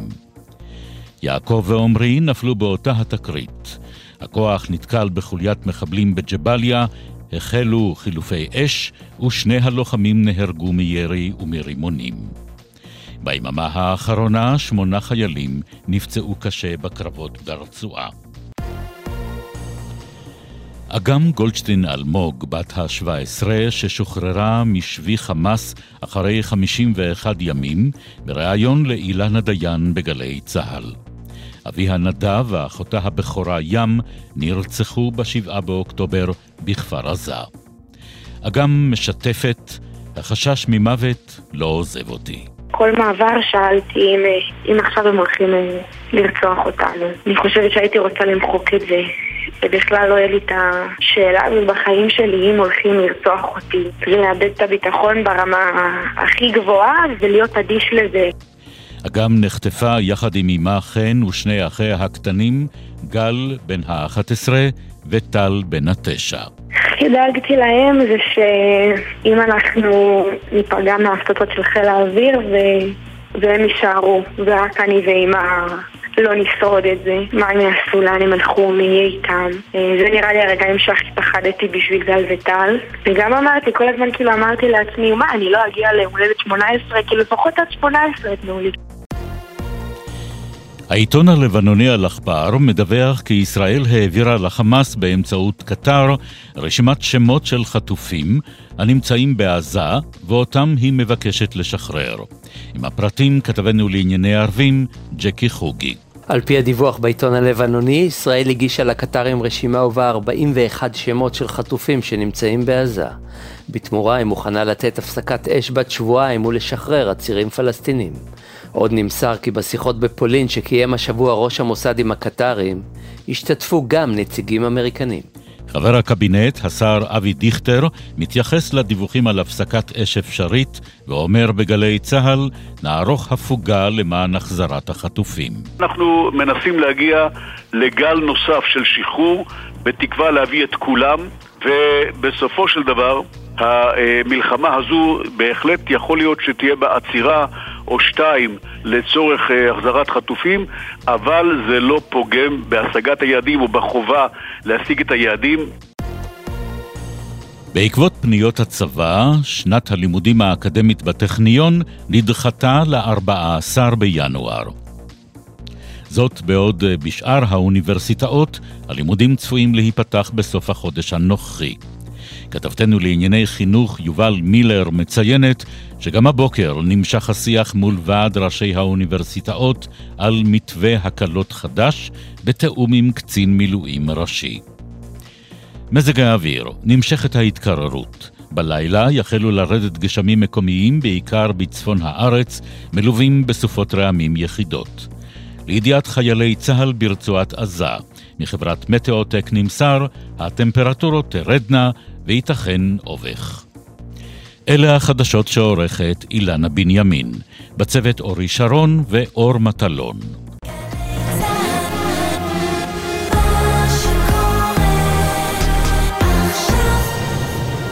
בחסות זאפ, המזמינה אתכם לרכוש ישירות מהאתר מגוון מייבשי כביסה החל ב-899 שקלים, ועוד עשרות אלפי מוצרים במחירי זאפ ובקנייה ישירה. בחסות הפניקס סמארט, המעניקה 3 חודשים מתנה וגם 3 חודשים דחייה בתשלום הביטוח המקיף לרכיב. כוכבית 5432, כפוף לתקנון, הפניקס חברה לפיתוח בע"מ. בחסות אייס, המציעה את אייס סייל, אירוע המחירות השנתי במגוון מחלקות. מייבש כביסה 7 קילוגרם שבמבצע ב-699 שקלים. עד גמר המלאי. המבצעים באתר ובסניפים. אייס. ישראל במלחמה. עכשיו בגלי צהל, אילנה דיין.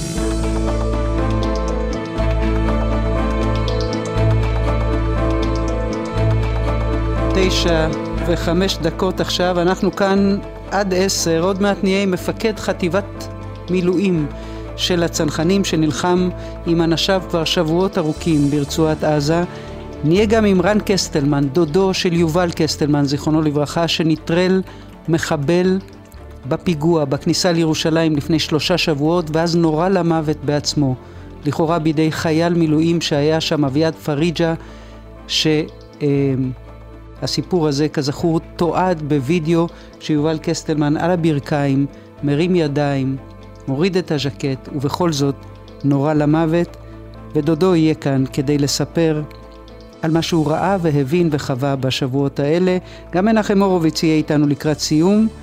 קודם כל, אנחנו עם האלוף במילואים ידידיה יערי. הוא היה מפקד חיל הים, הוא היה גם מנכ"ל רפאל, והוא כתב השבוע את המשפט הבא. במשך 12 שנה ישראל התירה לאויביה לירות ללא הבחנה עשרות אלפי רקטות, כשהיא מגיבה מדי פעם תגובת אנישה רפה. שום מדינה בעולם לא הייתה מתירה זאת. אומר את זה מי שעמד בראש רפאל שמייצרת לנו את כיפת ברזל. כיפת ברזל, הוא אומר, חותרת בסופו של דבר תחת הביטחון הלאומי. ידידי יערי כמעט לא התבטא במהלך המלחמה הזאת. עכשיו הוא איתנו. שלום, בוקר טוב.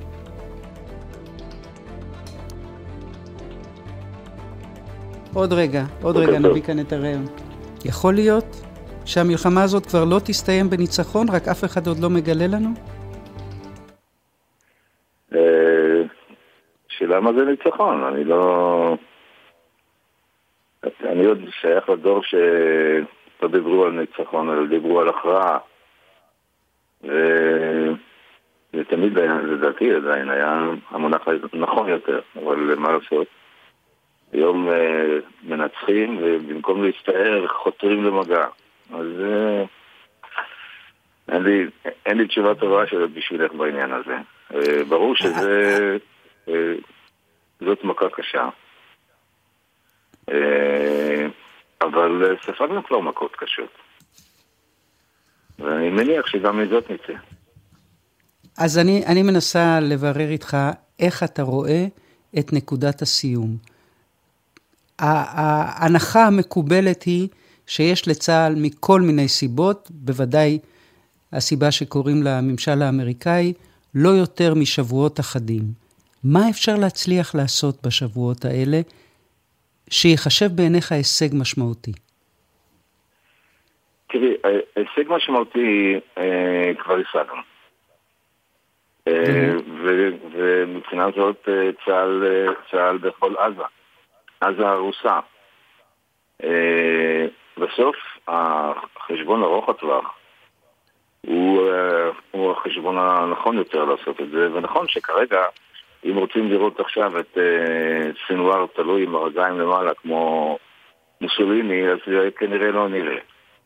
אבל העובדה היא שצה"ל בעוד אותו זמן שאת מדברת עליו, צה"ל יישאר בתוך כל הרצועה, וגם זה לא יהיה פשוט, אבל מבחינה זאת הרצועה כבושה. ולכן מה שיקרה הוא איזון הכוחות הזה בין הרצון שלהם לחיות והרצון שלנו בסופו של דבר לסגור איתם את החשבון, יביא לאיזשהו סטטוס קוו כזה שבו לאט לאט אנחנו יוצאים החוצה ונכנסים פנימה מתי שאנחנו צריכים ונתקים את ציר פילדלפי, ומכאן מתחילה מציאות חדשה.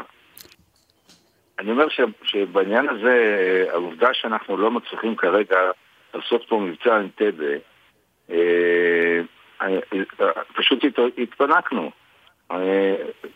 זה במלחמת השחרור נפלו הרבה, גוש עציון נפל, נגבה פונתה.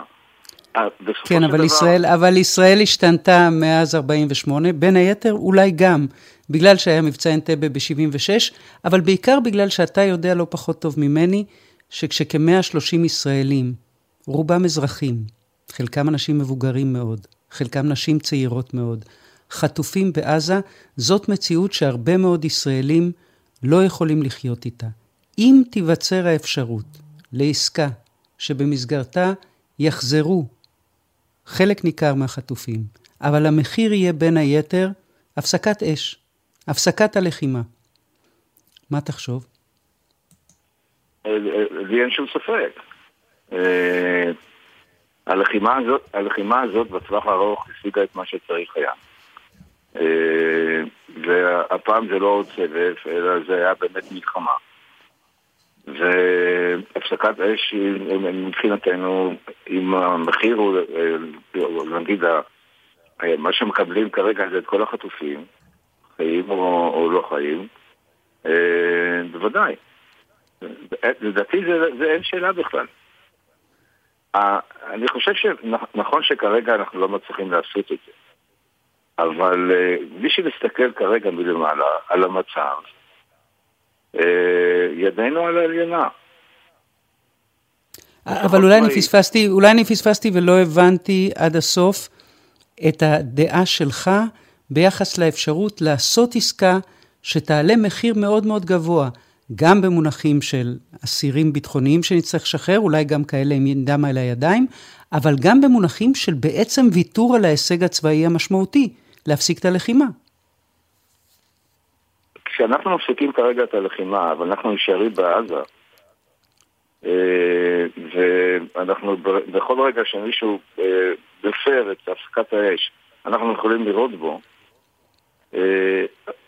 המצב הוא מבחינתנו תוצאה מאוד חיובית. אני פשוט לא רואה כרגע מה יכול בעצם כרגע החמאס לעשות כשאנחנו נשארים שם עם כל הכוחות האלה, שבסופו של דבר יחזיר אותו למצבו הקודם. כלום. עכשיו בוא נדבר רגע על מה שיחזיר אותנו למצבנו הקודם, או יותר נכון על מה שהביא אותנו למצבנו הנוכחי.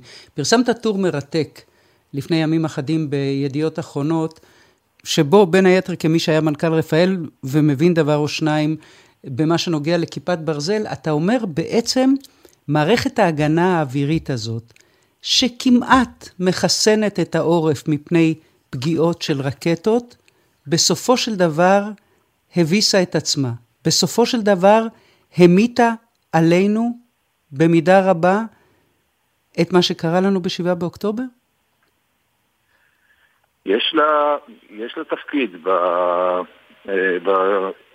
באווירת השאננות. כי מה? משום שהיא מספקת בעצם מטריה שמגינה עלינו מפני הנשק הכי קטלני שלהם, מפני הרקטות.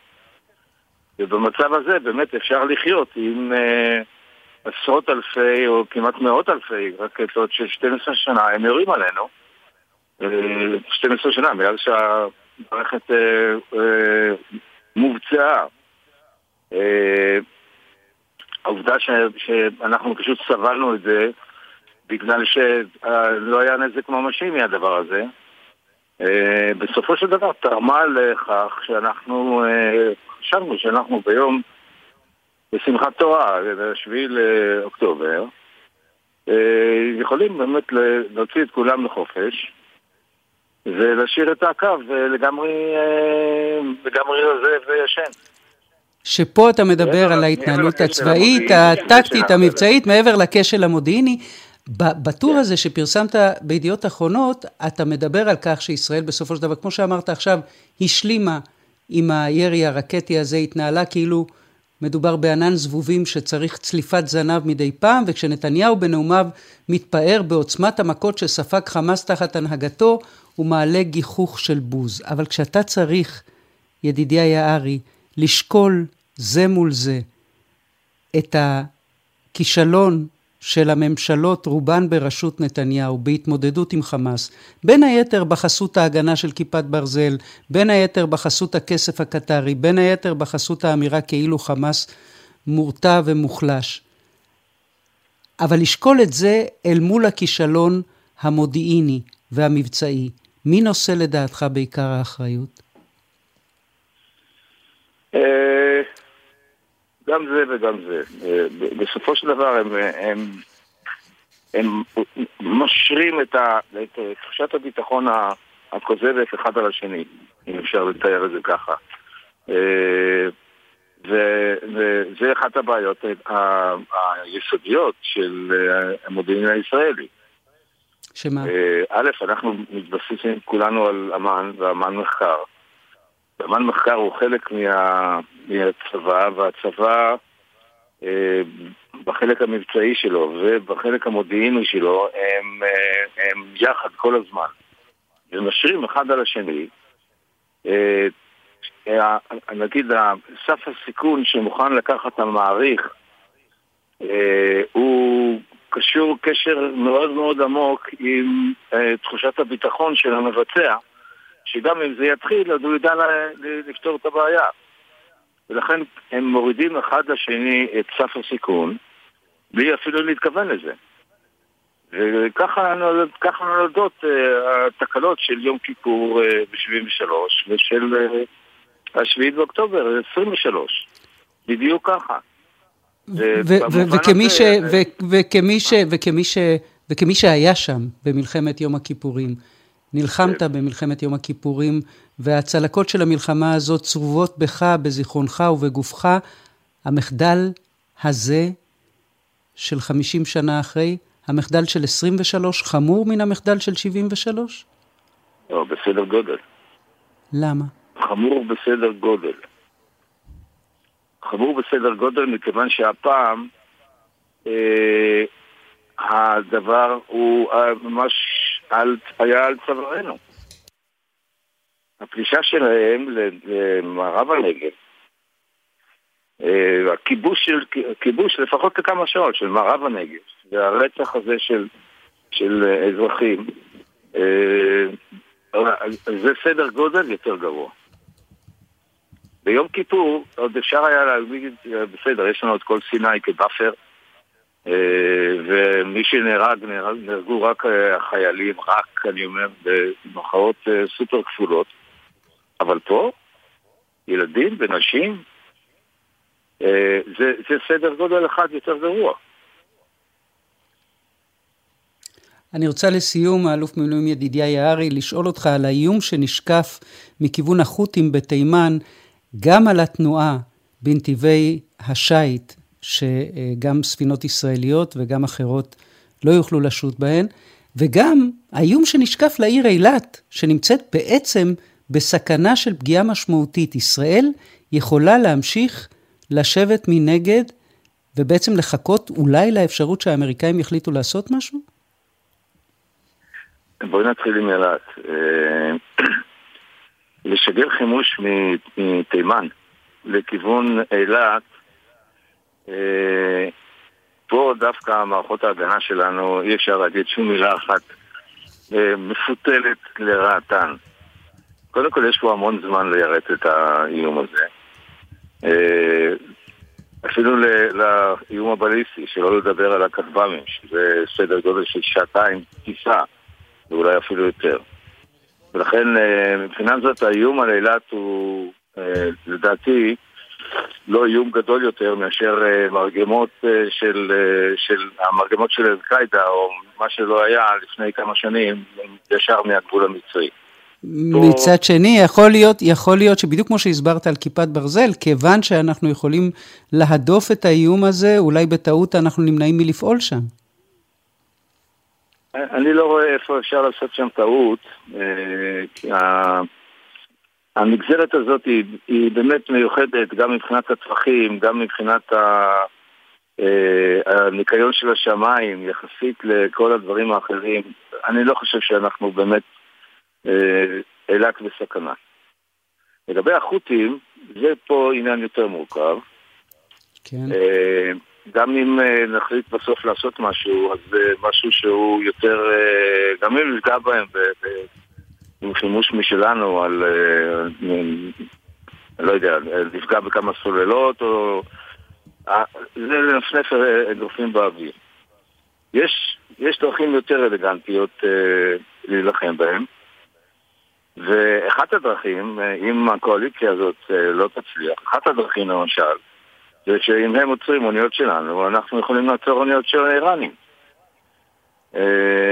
זה פשוט מאוד. ומבחינה זאת, הסל, נגיד, מה שנקרא ארגז הכלים שלנו, הוא לא ריק. אנחנו יכולים לעשות להם עוד כל מיני דברים. לכן אני גם חושב שבסופו של דבר הקואליציה הזאת תהיה אפקטיבית. האיום הזה ירד, אבל אם הוא לא ירד, אז יש לנו מה לעשות. אני מציע גם פה לא ללכת עם האף באדמה. זאת המלצה נהדרת. זאת המלצה נהדרת, בטח.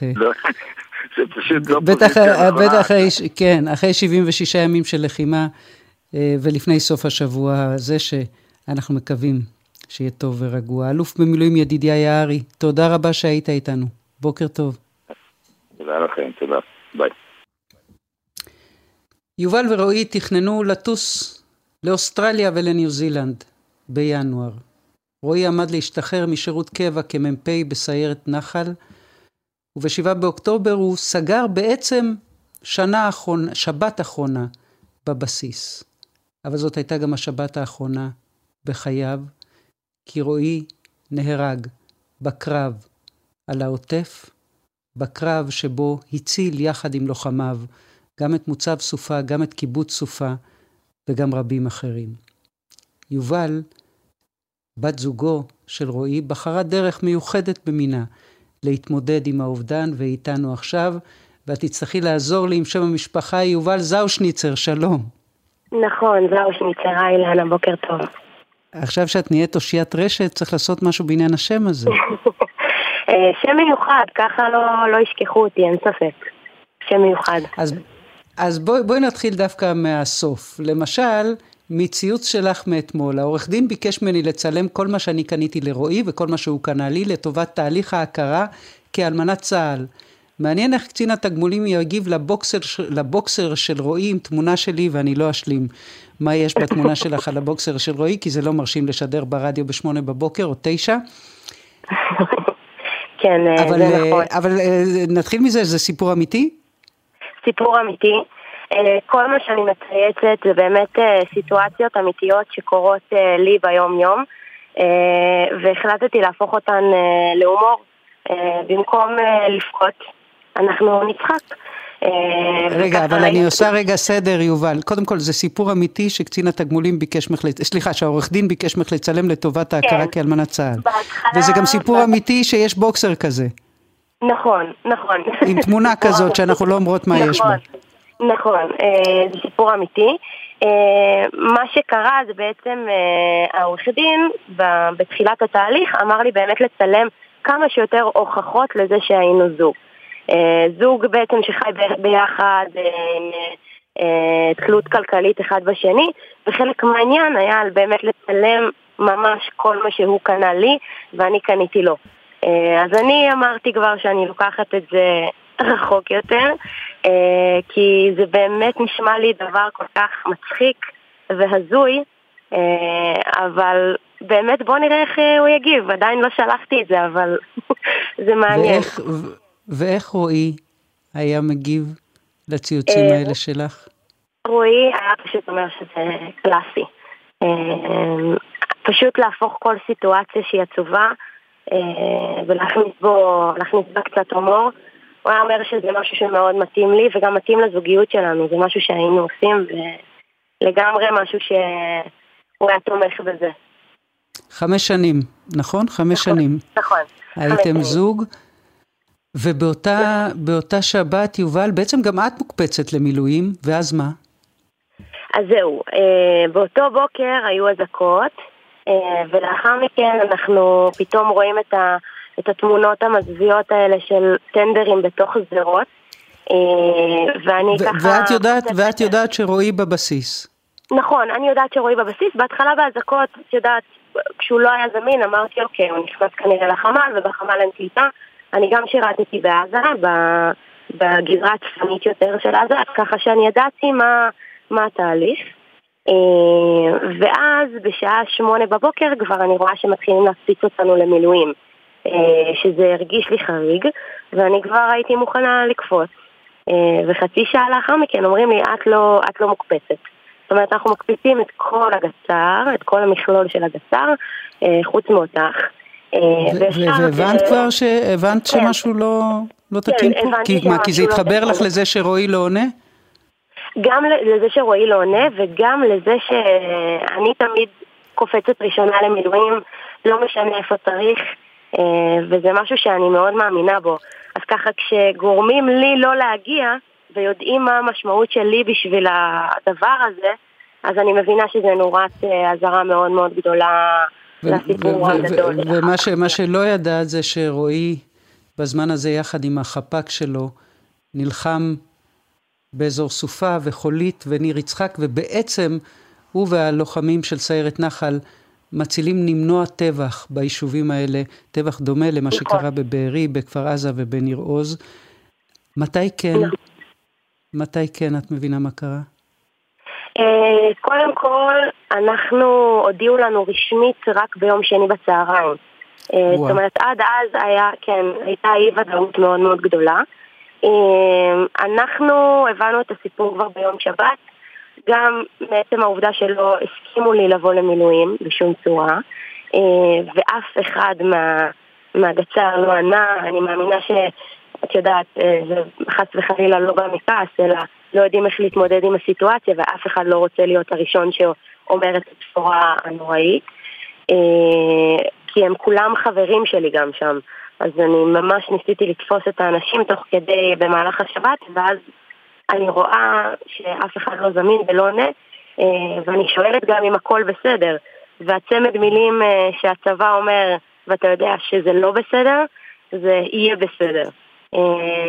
אז ככה, אלה התשובות שקיבלתי, אז אני הבנתי כבר את הסיטואציה, ובאותו יום כבר הגעתי אל המשפחה של רועי, והיינו ביחד במשך היומיים האלה עד שבאמת קיבלנו את הבשורה באופן רשמי. ומה שאני מנסה להבין, תמיד אנחנו שואלים ותמיד אנחנו חוטפים סכין בלב כשאנחנו שומעים על רגע הבשורה, אבל במובן מסוים כבר היית מוכנה לזה.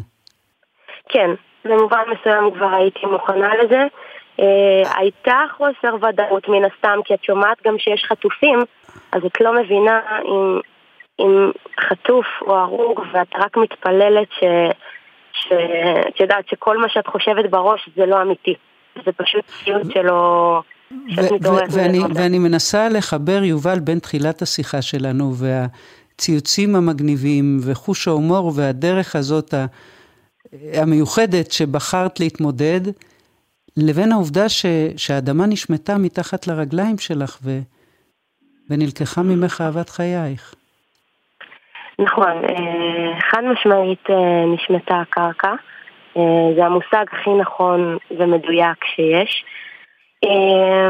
אתה מנסה לייצר לעצמך יציבות, זאת אומרת, כשאתה מתעסק בדבר שהוא הכי כואב, נגיד תהליך ההכרה, כמו שקראת את הציוץ, זה תהליך שהוא מאוד כואב, כי זה בעצם להיכנס פנימה בחזרה, למקום שהוא היה מאוד יציב, אצלך בחיים, והוא עכשיו מקום שאתה מאוד מפחד להסתכל עליו, לראות אותו, להסתכל לו בעיניים ולהגיד, אני לא אזכה לזה יותר.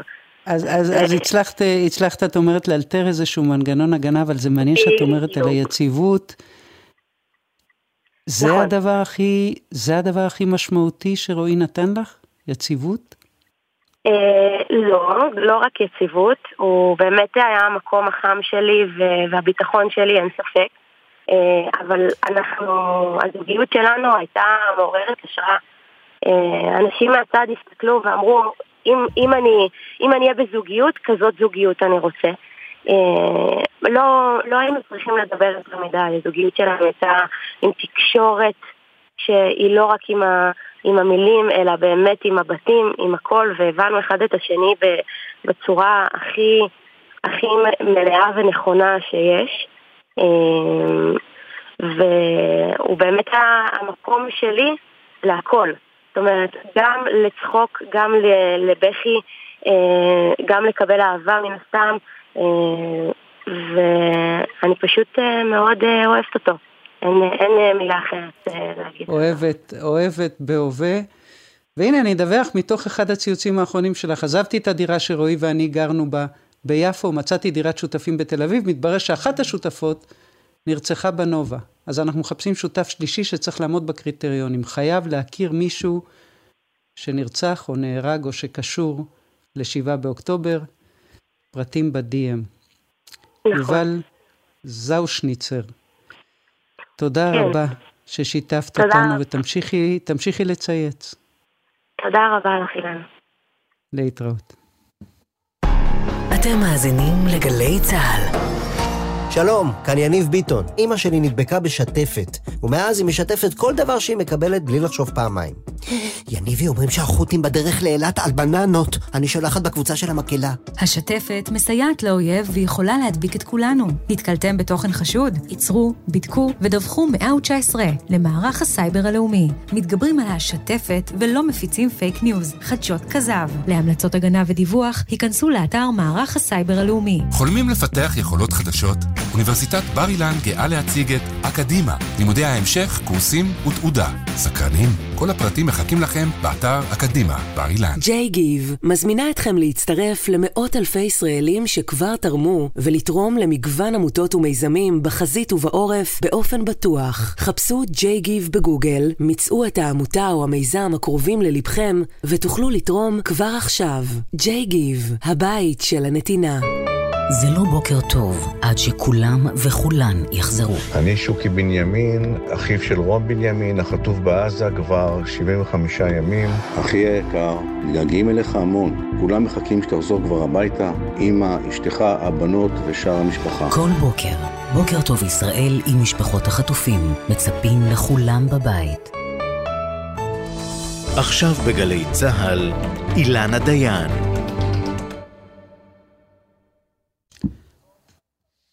8:32 עכשיו, זה קרה לפני 3 שבועות בדיוק, וזה צריך להמשיך להדהד. רגע אחרי שנטרל מחבל שביצע פיגוע רצחני, יובל קסטלמן על הברכיים, מרים ידיים, ובכל זאת נורא למוות, לכאורה בידי חייל המילואים אביעד פריג'ה,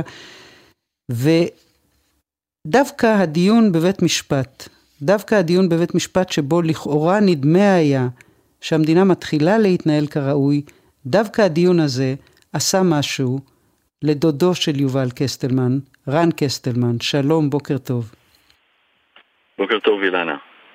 מה קרה שם בדיון?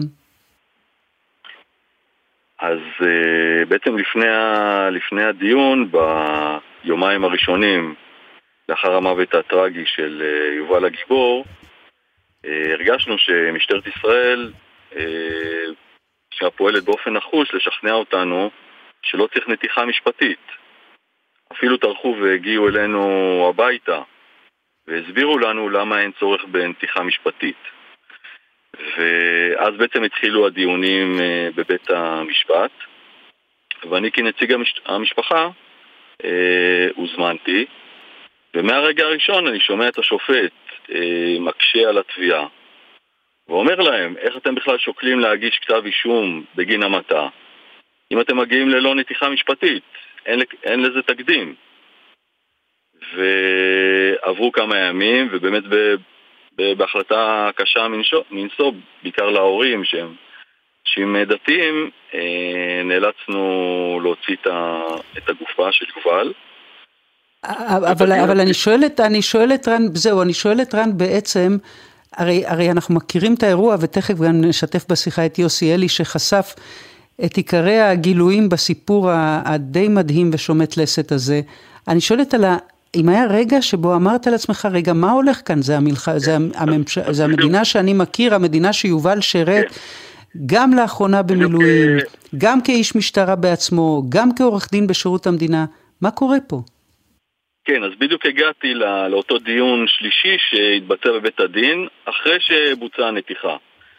ואז הרגשתי 180 מעלות. השופט קיבל את כל טענות התביעה, ואפילו הזהיר את הפרקליטים שיסכימו להארכת המעצר, בלי שהוא צריך לנמק למה. זה היה ממש נוקאוט משפטי, אותו דיון, ובגלל שזה היה כל כך טוב, אני הרגשתי כל כך רע, ולא הצלחתי לישון כל הלילה. כאילו, איך יכול להיות הרגשנו מבחינתנו, מה שהמשטרה ביצעה פשע. לא מספיק שלובש מדים של צה"ל, שבעצם ירה ביובל, ומה שקרה, ירה להורג מבחינה פיזית. הרגשתי שירו בו עוד פעם מבחינה רוחנית. כל משהו שירת את המדינה 20 שנה, 7 שנים במגע ובמשטרה, שנתנו לו בעצם את ההכשרה לבצע את הפעולה הנועזת שהוא ביצע. זה היה בזכות השירות שלו במגע ובמשטרה, 7 שנים. ואחרי זה לא מספיק, הוא גם פעל כל החיים שלו בשירות המדינה. מימש בעצם את הערכים של אמת וצדק מבחינת עובד ציבור. ועכשיו הרגשתי שמשטרת ישראל היא צריכה לאכוף את החוק. בעצם הרגשתי שמנפצים לרסיסים את שלטון החוק, כאילו באירוע הזה. אני רוצה רגע לשתף בשיחה שלנו, כאמור את יוסי אלי, כתב חדשות 13. שלום יוסי, בוקר טוב. בוקר טוב אילנה. ואתה כאמור עוסק וחושף ומדווח על האירוע הזה בעדיקות, חשפת את הסרטון המצמרר הזה, שבו רואים את יובל נורא למוות, את שקרי המשטרה, את מחדלי הנתיחה. תגיד, אתה מצליח להבין מה קרה כאן? זה תקלה נקודתית או שאנחנו עדים לבעיית עומק, שפה משהו רקוב באמת במערכת?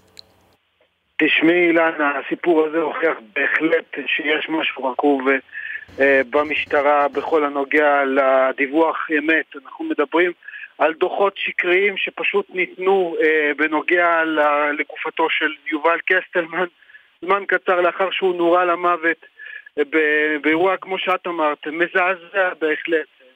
זאת אומרת, אותו החייל פשוט ירה בו לאחר שהוא כבר מרים ידיים, מתחנן על חייו, עשה הכל נכון, מוריד את השקט שלו, שם את הנשק בצד ובכל זאת נורה, בזמן קצר לאחר מכן, כמו שרן סיפר, פשוט המשטרה החליטה שלא צריך פה נתיחה לאחר המוות. בגלל שלטענתם הם דיברו עם בית החולים, נציגי בית החולים, עם הרופאים, ולפי מה שהם אומרים, לא צריך כי אין בגופה קליים. ואז לא רק שמתברר שיש בגופה קלייה, אלא מתברר שגם המשטרה לא דיברה עם הרופאים. אבל זה מה שאני שואלת אותך, אלי, יוסי, אם אתה, אחרי כל כך הרבה שנים שאתה מסקר את המשטרה ומכיר את הדמויות הפועלות, האירוע הזה מצליח להדהים אותך, להפתיע אותך? מאוד, מאוד מצליח להפתיע אותי. אחרי האירוע הזה קשה לי מאוד להאמין למשטרה. אנחנו מדברים על הודעות רשמיות שיוצאות מהמשטרה, שלא צריך, נמצא באופן חד משמעי, שלא צריך נתיחה לאחר המוות, שאין בגופה קליים. ואנחנו רואים חטא על פשע במקרה הזה. אנחנו רואים שאותה התרבות הארגונית שאנחנו מדברים עליה כל כך הרבה זמן בתוך המשטרה, היא הרבה יותר חמורה ממה שראינו קודם. רואים תרבות ארגונית של שקר, פשוט שקר מה שהיה פה. ושקר כאילו שאי אפשר אפילו, את יודעת, איכשהו לערער עליו. זה שקר שהוכח לאחר שהוציאו את גופתו מהקבר, עוול מוחלט למשפחה. צער גדול לאבא, משה קסטלמן היקר. ואז מוציאים את הגופה, עושים נתיחה ומוציאים קליע אחד לפחות ורסיסים בתוך גופו של יובל קסטלמן המנוח. ואני רוצה לחזור אליך, רן, כי בכל זאת, אם יש נקודת אור בסיפור הזה, זה ההתגייסות וההתנהלות המאוד שונה של מצ"ח ושל התביעה הצבאית. כן, מה שאנחנו מרגישים שהם באמת, מה שהם ממלאים את חובתם המקצועית, ופועלים לחקור את האירוע כמו שצריך, ובשביל להגיש כתב אישום בצורה המקצועית ביותר, זה מה שגם מחמם את הלב. תגיד לך, כמי שהיית מאוד מאוד קשור ליובל זיכרונו לברכה, אתה דוד שלו, אבל גם יחסית קרוב בגיל אליו, ואני יודעת שאהבת אותו מאוד, והיית מחובר אליו מאוד, זה משנה לך, אחרי שהוא כבר נהרג, זה משנה לך, אם אביעד פריג'ה ייתן את הדין, ואיזה עונש הוא יקבל? זה משנה מאוד, כי בסוף יובל פעל להציל חפים מפשע, והחובה שלנו כמשפחה שלו, בעצם לעשות הכל, להציל את החף מפשע הבא, את הגיבור הבא, שירצה להיכנס לאירוע. הדרך להציל אותו זה בסוף באמת לשלם מחיר, מי שעשה את המעשה הנפשע. ישלם את המחיר הכבד ביותר, ואז בעצם מה שקרה יראו ויראו. אף אחד לא יעיז לעשות את זה יותר. זו הסיבה שאנחנו נלחמים. ובינתיים הוריו של אביעד פריג'ה, שחשוד בהמתה בקלות דעת של יובל, שולחים מכתב תנחומים למשפחה של יובל, וכותבים צר לנו מאוד על הכאב הנוסף שנגרם לכם בגלל אופן ההתנהלות של גורמי החקירה, ועל מנת הכאב הנוספת שנאלצתם לחוות עקב הנתיחה המאוחרת, ומבהירים שאביעד הוא אדם נורמטיבי ושומר חוק, ומשתתפים בצער המשפחה וחותמים בדמעות של ניחומים. זה עושה לך משהו? פחות. בסוף המשפחה שלו עושה את חובתה, הם לקחו גם יחסי ציבור שיעזרו להם, והם עושים מה שצריך בשביל לזכות להעמיד בעונש של הבן שלהם. החובה שלנו כמשפחה, כמו שאמרתי, באמת שיהיה פה שיפור. זאת אומרת, אם בסוף הצדק לא יעשה, אז אותו אירוע נורא שראינו בסרטון השני, ושזה יזע את המדינה של הוצאה להורג, זה יקרה עוד פעם ועוד פעם ועוד פעם. עכשיו חייבים לעצור את זה. אני רוצה, יוסי, לפני שאנחנו מפרדים, לגעת בחוויה שאני מבינה שאתה חווה, אני שומעת אותך מדווח עליה וקוראת אותך מצייץ עליה, אתה כותב שום דבר לא ירפא את ידיי, שום הצקה ב3 בלילה, שום הודעה שמחללת את זכרו של אבא שלי, שום כללה. זה חריג ביחס למה שאתה רגיל לכתוב כשאתה מדווח דיווחים לא פופולריים? זה הפך להיות שגרה, אבל זה בהחלט חריג ביחס לכך שההטרדות הלכו וגברו במהלך הלילות, מתקשרים ב1, ב2, ב3 בלילה, לא מפסיקים לנסות לערער על הביטחון שלי בהמשך של הדיווחים, שאני באמת לקחתי את הפרשה הזאת כפרשה מאוד חשובה, לסקר אותה ולהמשיך לחשוף את הדברים. וכאשר אני מקבל כאלה הודעות וטלפונים והצקות, לא הייתי קורא לזה איומים, על סף איומים, ובטח כשאנחנו מדברים על כך שמערבים עוד את אבא שלי שהלך לעולמו זכרו לברכה, זה בכלל קצת צורף בלב, אם אפשר להגיד את זה כך. ומה אתה רואה קדימה, יוסי? אתה רואה את מח"ש שסוף סוף בהנחיית פרקליט המדינה נכנסה לתמונה, עושה לשם שינוי מעשה? אז האמת היא שכבר אתמול קיבלתי איזה שהם מסרים, אילנה, שבמחלקה לחקירות שוטרים לא מתכוונים ללכת צעד אחד נוסף בפרשה הזאת. אולי ייקחו כמה עדויות מהמשפחה, אבל אני מאוד סקפטי בכל הנוגע להמשך החקירה הזאת במחלקה לחקירות שוטרים. אני מאמין שבסופו של דבר התיק הזה ייגמר ברף המשמעתי. מאוד מקווה שהמשטרה תיקח ברצינות את הדבר הזה, כי אם אנחנו משווים את זה למה שקרה בצבא עם 3 החטופים שנהרגו בצורה מאוד מאוד מצערת. כן, האמת ששני המקרים חמורים, כל אחד בדרך אחרת, אבל ההתנהלות שונה ב-180 מעלות. אי אפשר להשוות ביניהם, אבל היחס של הצבא בכל הנוגע למה שיוצא החוצה, הוא שקוף לחלוטין. זאת אומרת, הרמטכ"ל ילך פנימה, עשה את התדריך שלו, דובר צה"ל הוציא את כל המסקנות של האירוע הזה. במשטרה ראית, הנושא הזה פשוט הפוך לגמרי. זה מעניין שאתה אומר את זה, זה מעניין שאתה אומר את זה, כי רן, לסיום אני רוצה לחזור אליך. היו לנו כמה שיחות במהלך שבועיים האחרונים, ונדמה לי שביחד התלבטנו אם ראוי בכלל להשוות בין שני המקרים, וכמו שיוסי אמר בצדק, הם מאוד שונים. מה שקרה בסג'איה כשנורו למוות 3 החטופים שלנו בידי לוחמים של צה"ל, ומה שקרה בכניסה לירושלים כשנורה למוות האחיין שלך, יובל קסטלמן. ובכל זאת אתה מוצא איזשהו חוט מקשר? בסוף אותם חוקים של תואר הנשק, חייבים לשמור עליהם. זאת אומרת, חייבים לשמור עליהם. נסיבות כאילו שונות לגמרי, אבל בסוף החוקים האלה לא סתם נכתבו, הם בשביל להציל חיים, ואסור לוותר עליהם. וערך חיי אדם חשוב ונעלה גם שם וגם שם. רן קסטלמן, דודו של יובל, זיכרונו לברכה, יוסי אלי, חדשות 13, תודה רבה לשניכם חברים, יום טוב. תודה שהירחת אותי אילנה, תודה רבה. להתראות. מנחם הורוביץ, שלום, בוקר טוב. בוקר טוב אילנה. אמר הרמטכ"ל אתמול בסיור בפיקוד הצפון, אנחנו צריכים לדחוק אותם עוד צפונה, אנחנו צריכים לייצר פה מצב אחר, צריך יהיה לאפשר לתושבי הצפון לחזור ליישובים שלהם בביטחון. אני מצטטת מהזיכרון. אתה רואה את זה קורה? כתושב קריית שמונה שכרגע בגלות במרכז? תראי, אני שמעתי את זה גם ב-12, כן, אני שמעתי את זה גם מתי זה היה? תכף אני אגיד לך, ב-12 באוגוסט 2006, 1701, פריסת כוח חמוש צבא לבנון, למנוע מארגון חיזבאללה לפעול בלבנון.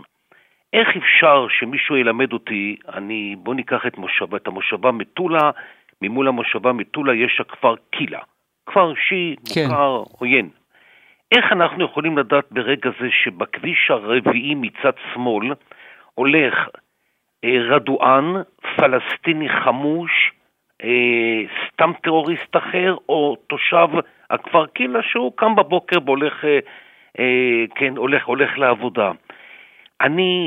באמת, אני שומע את כל ההתבטאויות שנשמעו בימים האחרונים על להרחיק את החיזבאללה אל מעבר לליטני.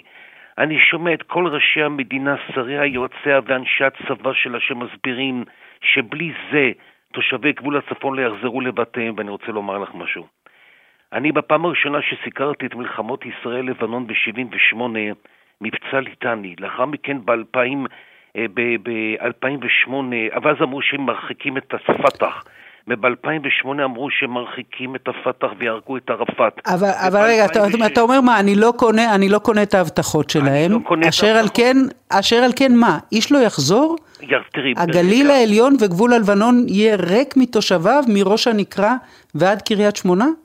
הדבר היחיד שאנשים יחזרו לבתיהם יקרו 3 דברים. 1, הירי ייפסק, נעזוב רגע את רדואן זה מסמך 1701, זה פיסת נייר שחתמו עליה צה"ל, יוניפיל, הצרפתים, הלבנונים, לא יצא מזה שום דבר. אבל אם הירי הזה ייפסק, ובמקום, כן, לבוא עם הבטל דרס, את מכירה את המילי אימה האלה, שבהם הסתובבו כל הגנרלים במשך שנות דור בצפון, ויבואו ויגידו שאנחנו שמים, ואני בכוונה מזכיר אותם, את לוחמי גדוד 13 של גולני, שעמדו בין ראש הנקרה לבין מטולה, וברגע שהם יקבלו פקודה שכל מי שמתקרב לגדר, כותב כדור בין העיניים. אתמול ראיינתי בתוכנית חיסכון את ותיקות קיבוץ מנרה, הן חוזרות מחר לקיבוץ מנרה, אם זה יהיה המתווה. צריכים אבל אבל יש פה משהו יותר עמוק בעצם, מנחם, שחוזר לשיחה שהייתה לנו, נדמה לי לא הרבה זמן אחרי שהתחילה המלחמה הזאת. בעצם אתה אומר, אני חושבת שאמרת לי, שהתעוררת גם אתה ב7 באוקטובר, והבנת שאילו כוח רדואן של חיזבאללה היה עושה אפילו חצי ממה שעשה חמאס בדרום, אז מה? אני הייתי באותו בוקר בקריית שמונה, אתה יודעת שיש לי הרי בית כנסת בתוך הבית עם עשרות אנשים, שחגגנו, ניסינו לחגוג את שמחת. רגע, בוא נבשר למאזינים שלנו שלבית הכנסת שבתוך הבית שלך קוראים חסדי תחייה, לא פחות חשוב.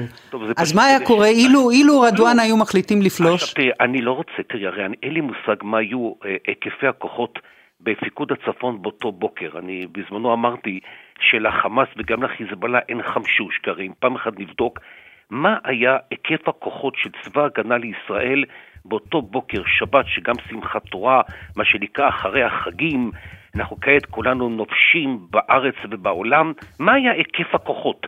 גם בצפון וגם בדרום, אנחנו כולנו... והתשובה? אני לא בדקתי. אולי... תראי, גם היום אנשים מדברים, בוא נצא לשבת.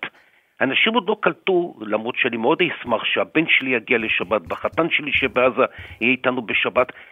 המושג הזה אצלם לא קיים. מלחמת יום הכיפורים הייתה ביום הכיפורים, הם תכננו לבצע את הטבח הזה בליל הסדר ברגע, מתי הם מכירים היטב, לא פחות מאיתנו, את מועדי ישראל. מה שאני מנסה לומר, אני חוזר לקריית שמונה, בלי שאני יכול לדרוש מהמדינה דבר שהמדינה לא יכולה לתת לי. מדינת ישראל לא מסוגלת, למדנו, לתת ביטחון מלא לתושבי קריית שמונה בגבול הצפון.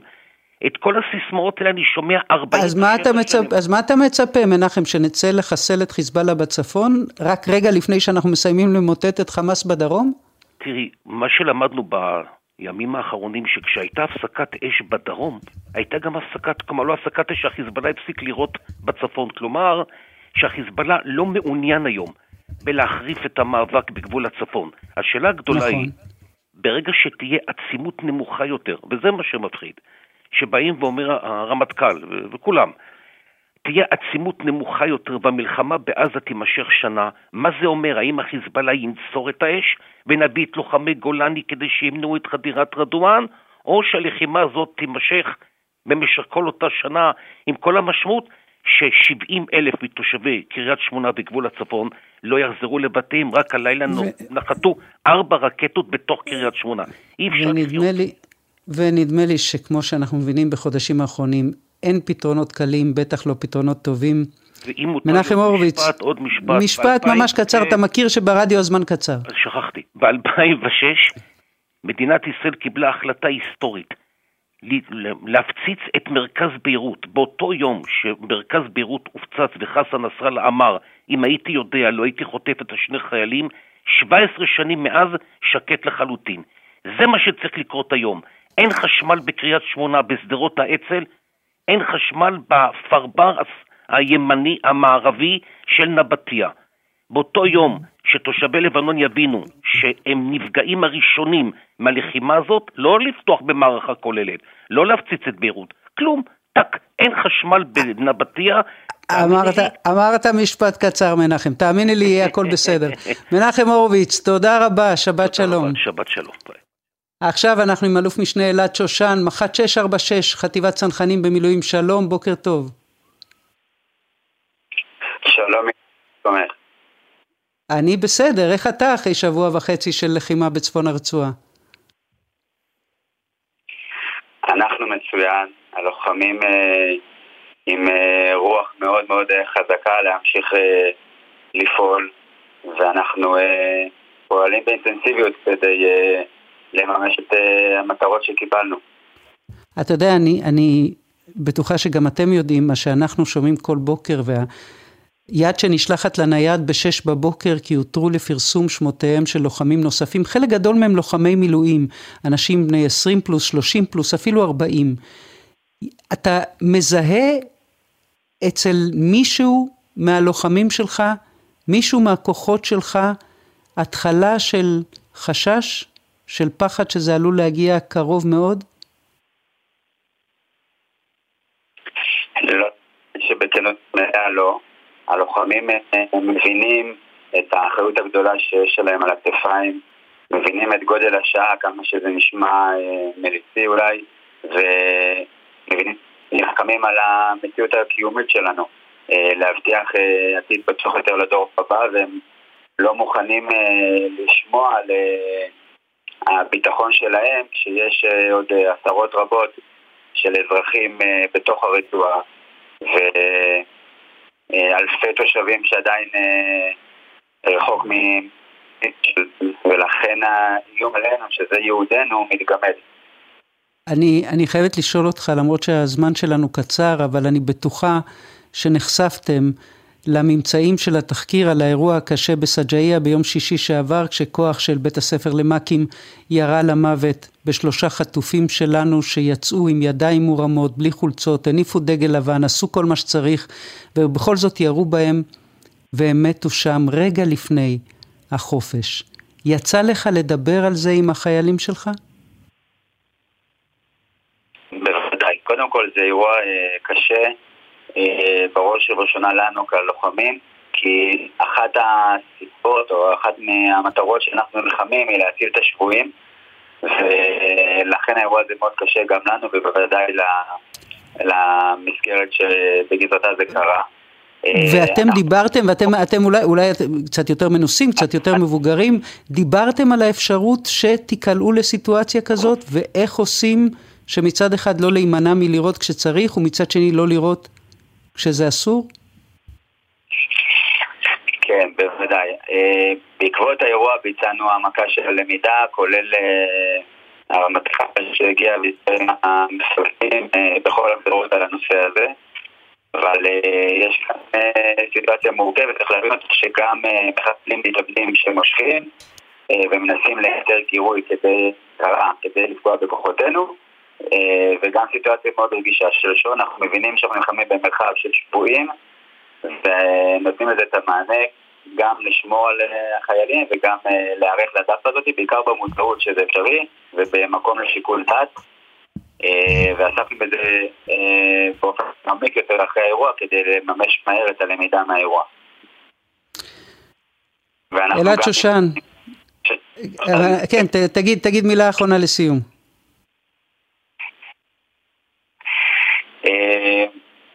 חשוב לי למסור שאנחנו מרגישים, ככה הדלקנו נרות פה בתוך רצועת עזה, והרגשנו את ההיסטוריה של הדורות הרבים שהדליקו נרות, וכמו המכבים של לפני למעלה מ-2000 שנה, אז אני רוצה למצוא שיש על מי לסמוך גם היום, על דור המכבים של 2023, וכמו בימים ההם בזמן הזה. גם בזמן הזה, יש על מי לסמוך. אלעד שושן, מח"ט צנחנים במילואים, תודה רבה, תשמרו על עצמכם. ושתהיה שבת שלום, ואנחנו נשתמע. לפני סיום נביא את תגובת משטרת ישראל, בהמשך לראיון עם בן דודו של יובל קסטלמן. צר לנו, אומרים במשטרה, להכפשת המשטרה והשוטרים, ליבנו עם המשפחה. ההחלטה על שחרורו לקבורה של יובל התקבלה על ידי ראש צוות החקירה, בהתאם לממצאים שהיו באותה עת, ומטעמו של אביעד פריג'ה נמסר שהוא משתף פעולה עם חוקרה והוא מצטער על התוצאה הטרגית. זהו, אנחנו סיימנו. אנחנו זה העורך הדר שיפר, המפיקות תהל כהן וימור קבבצ'י, על הביצוע הטכני אלון סמיד, עורכת הדיגיטל הדר ברלין, מיד אחרינו רזי ברקאי, שיהיה סוף שבוע נעים, באמת שתהיה שבת שלום.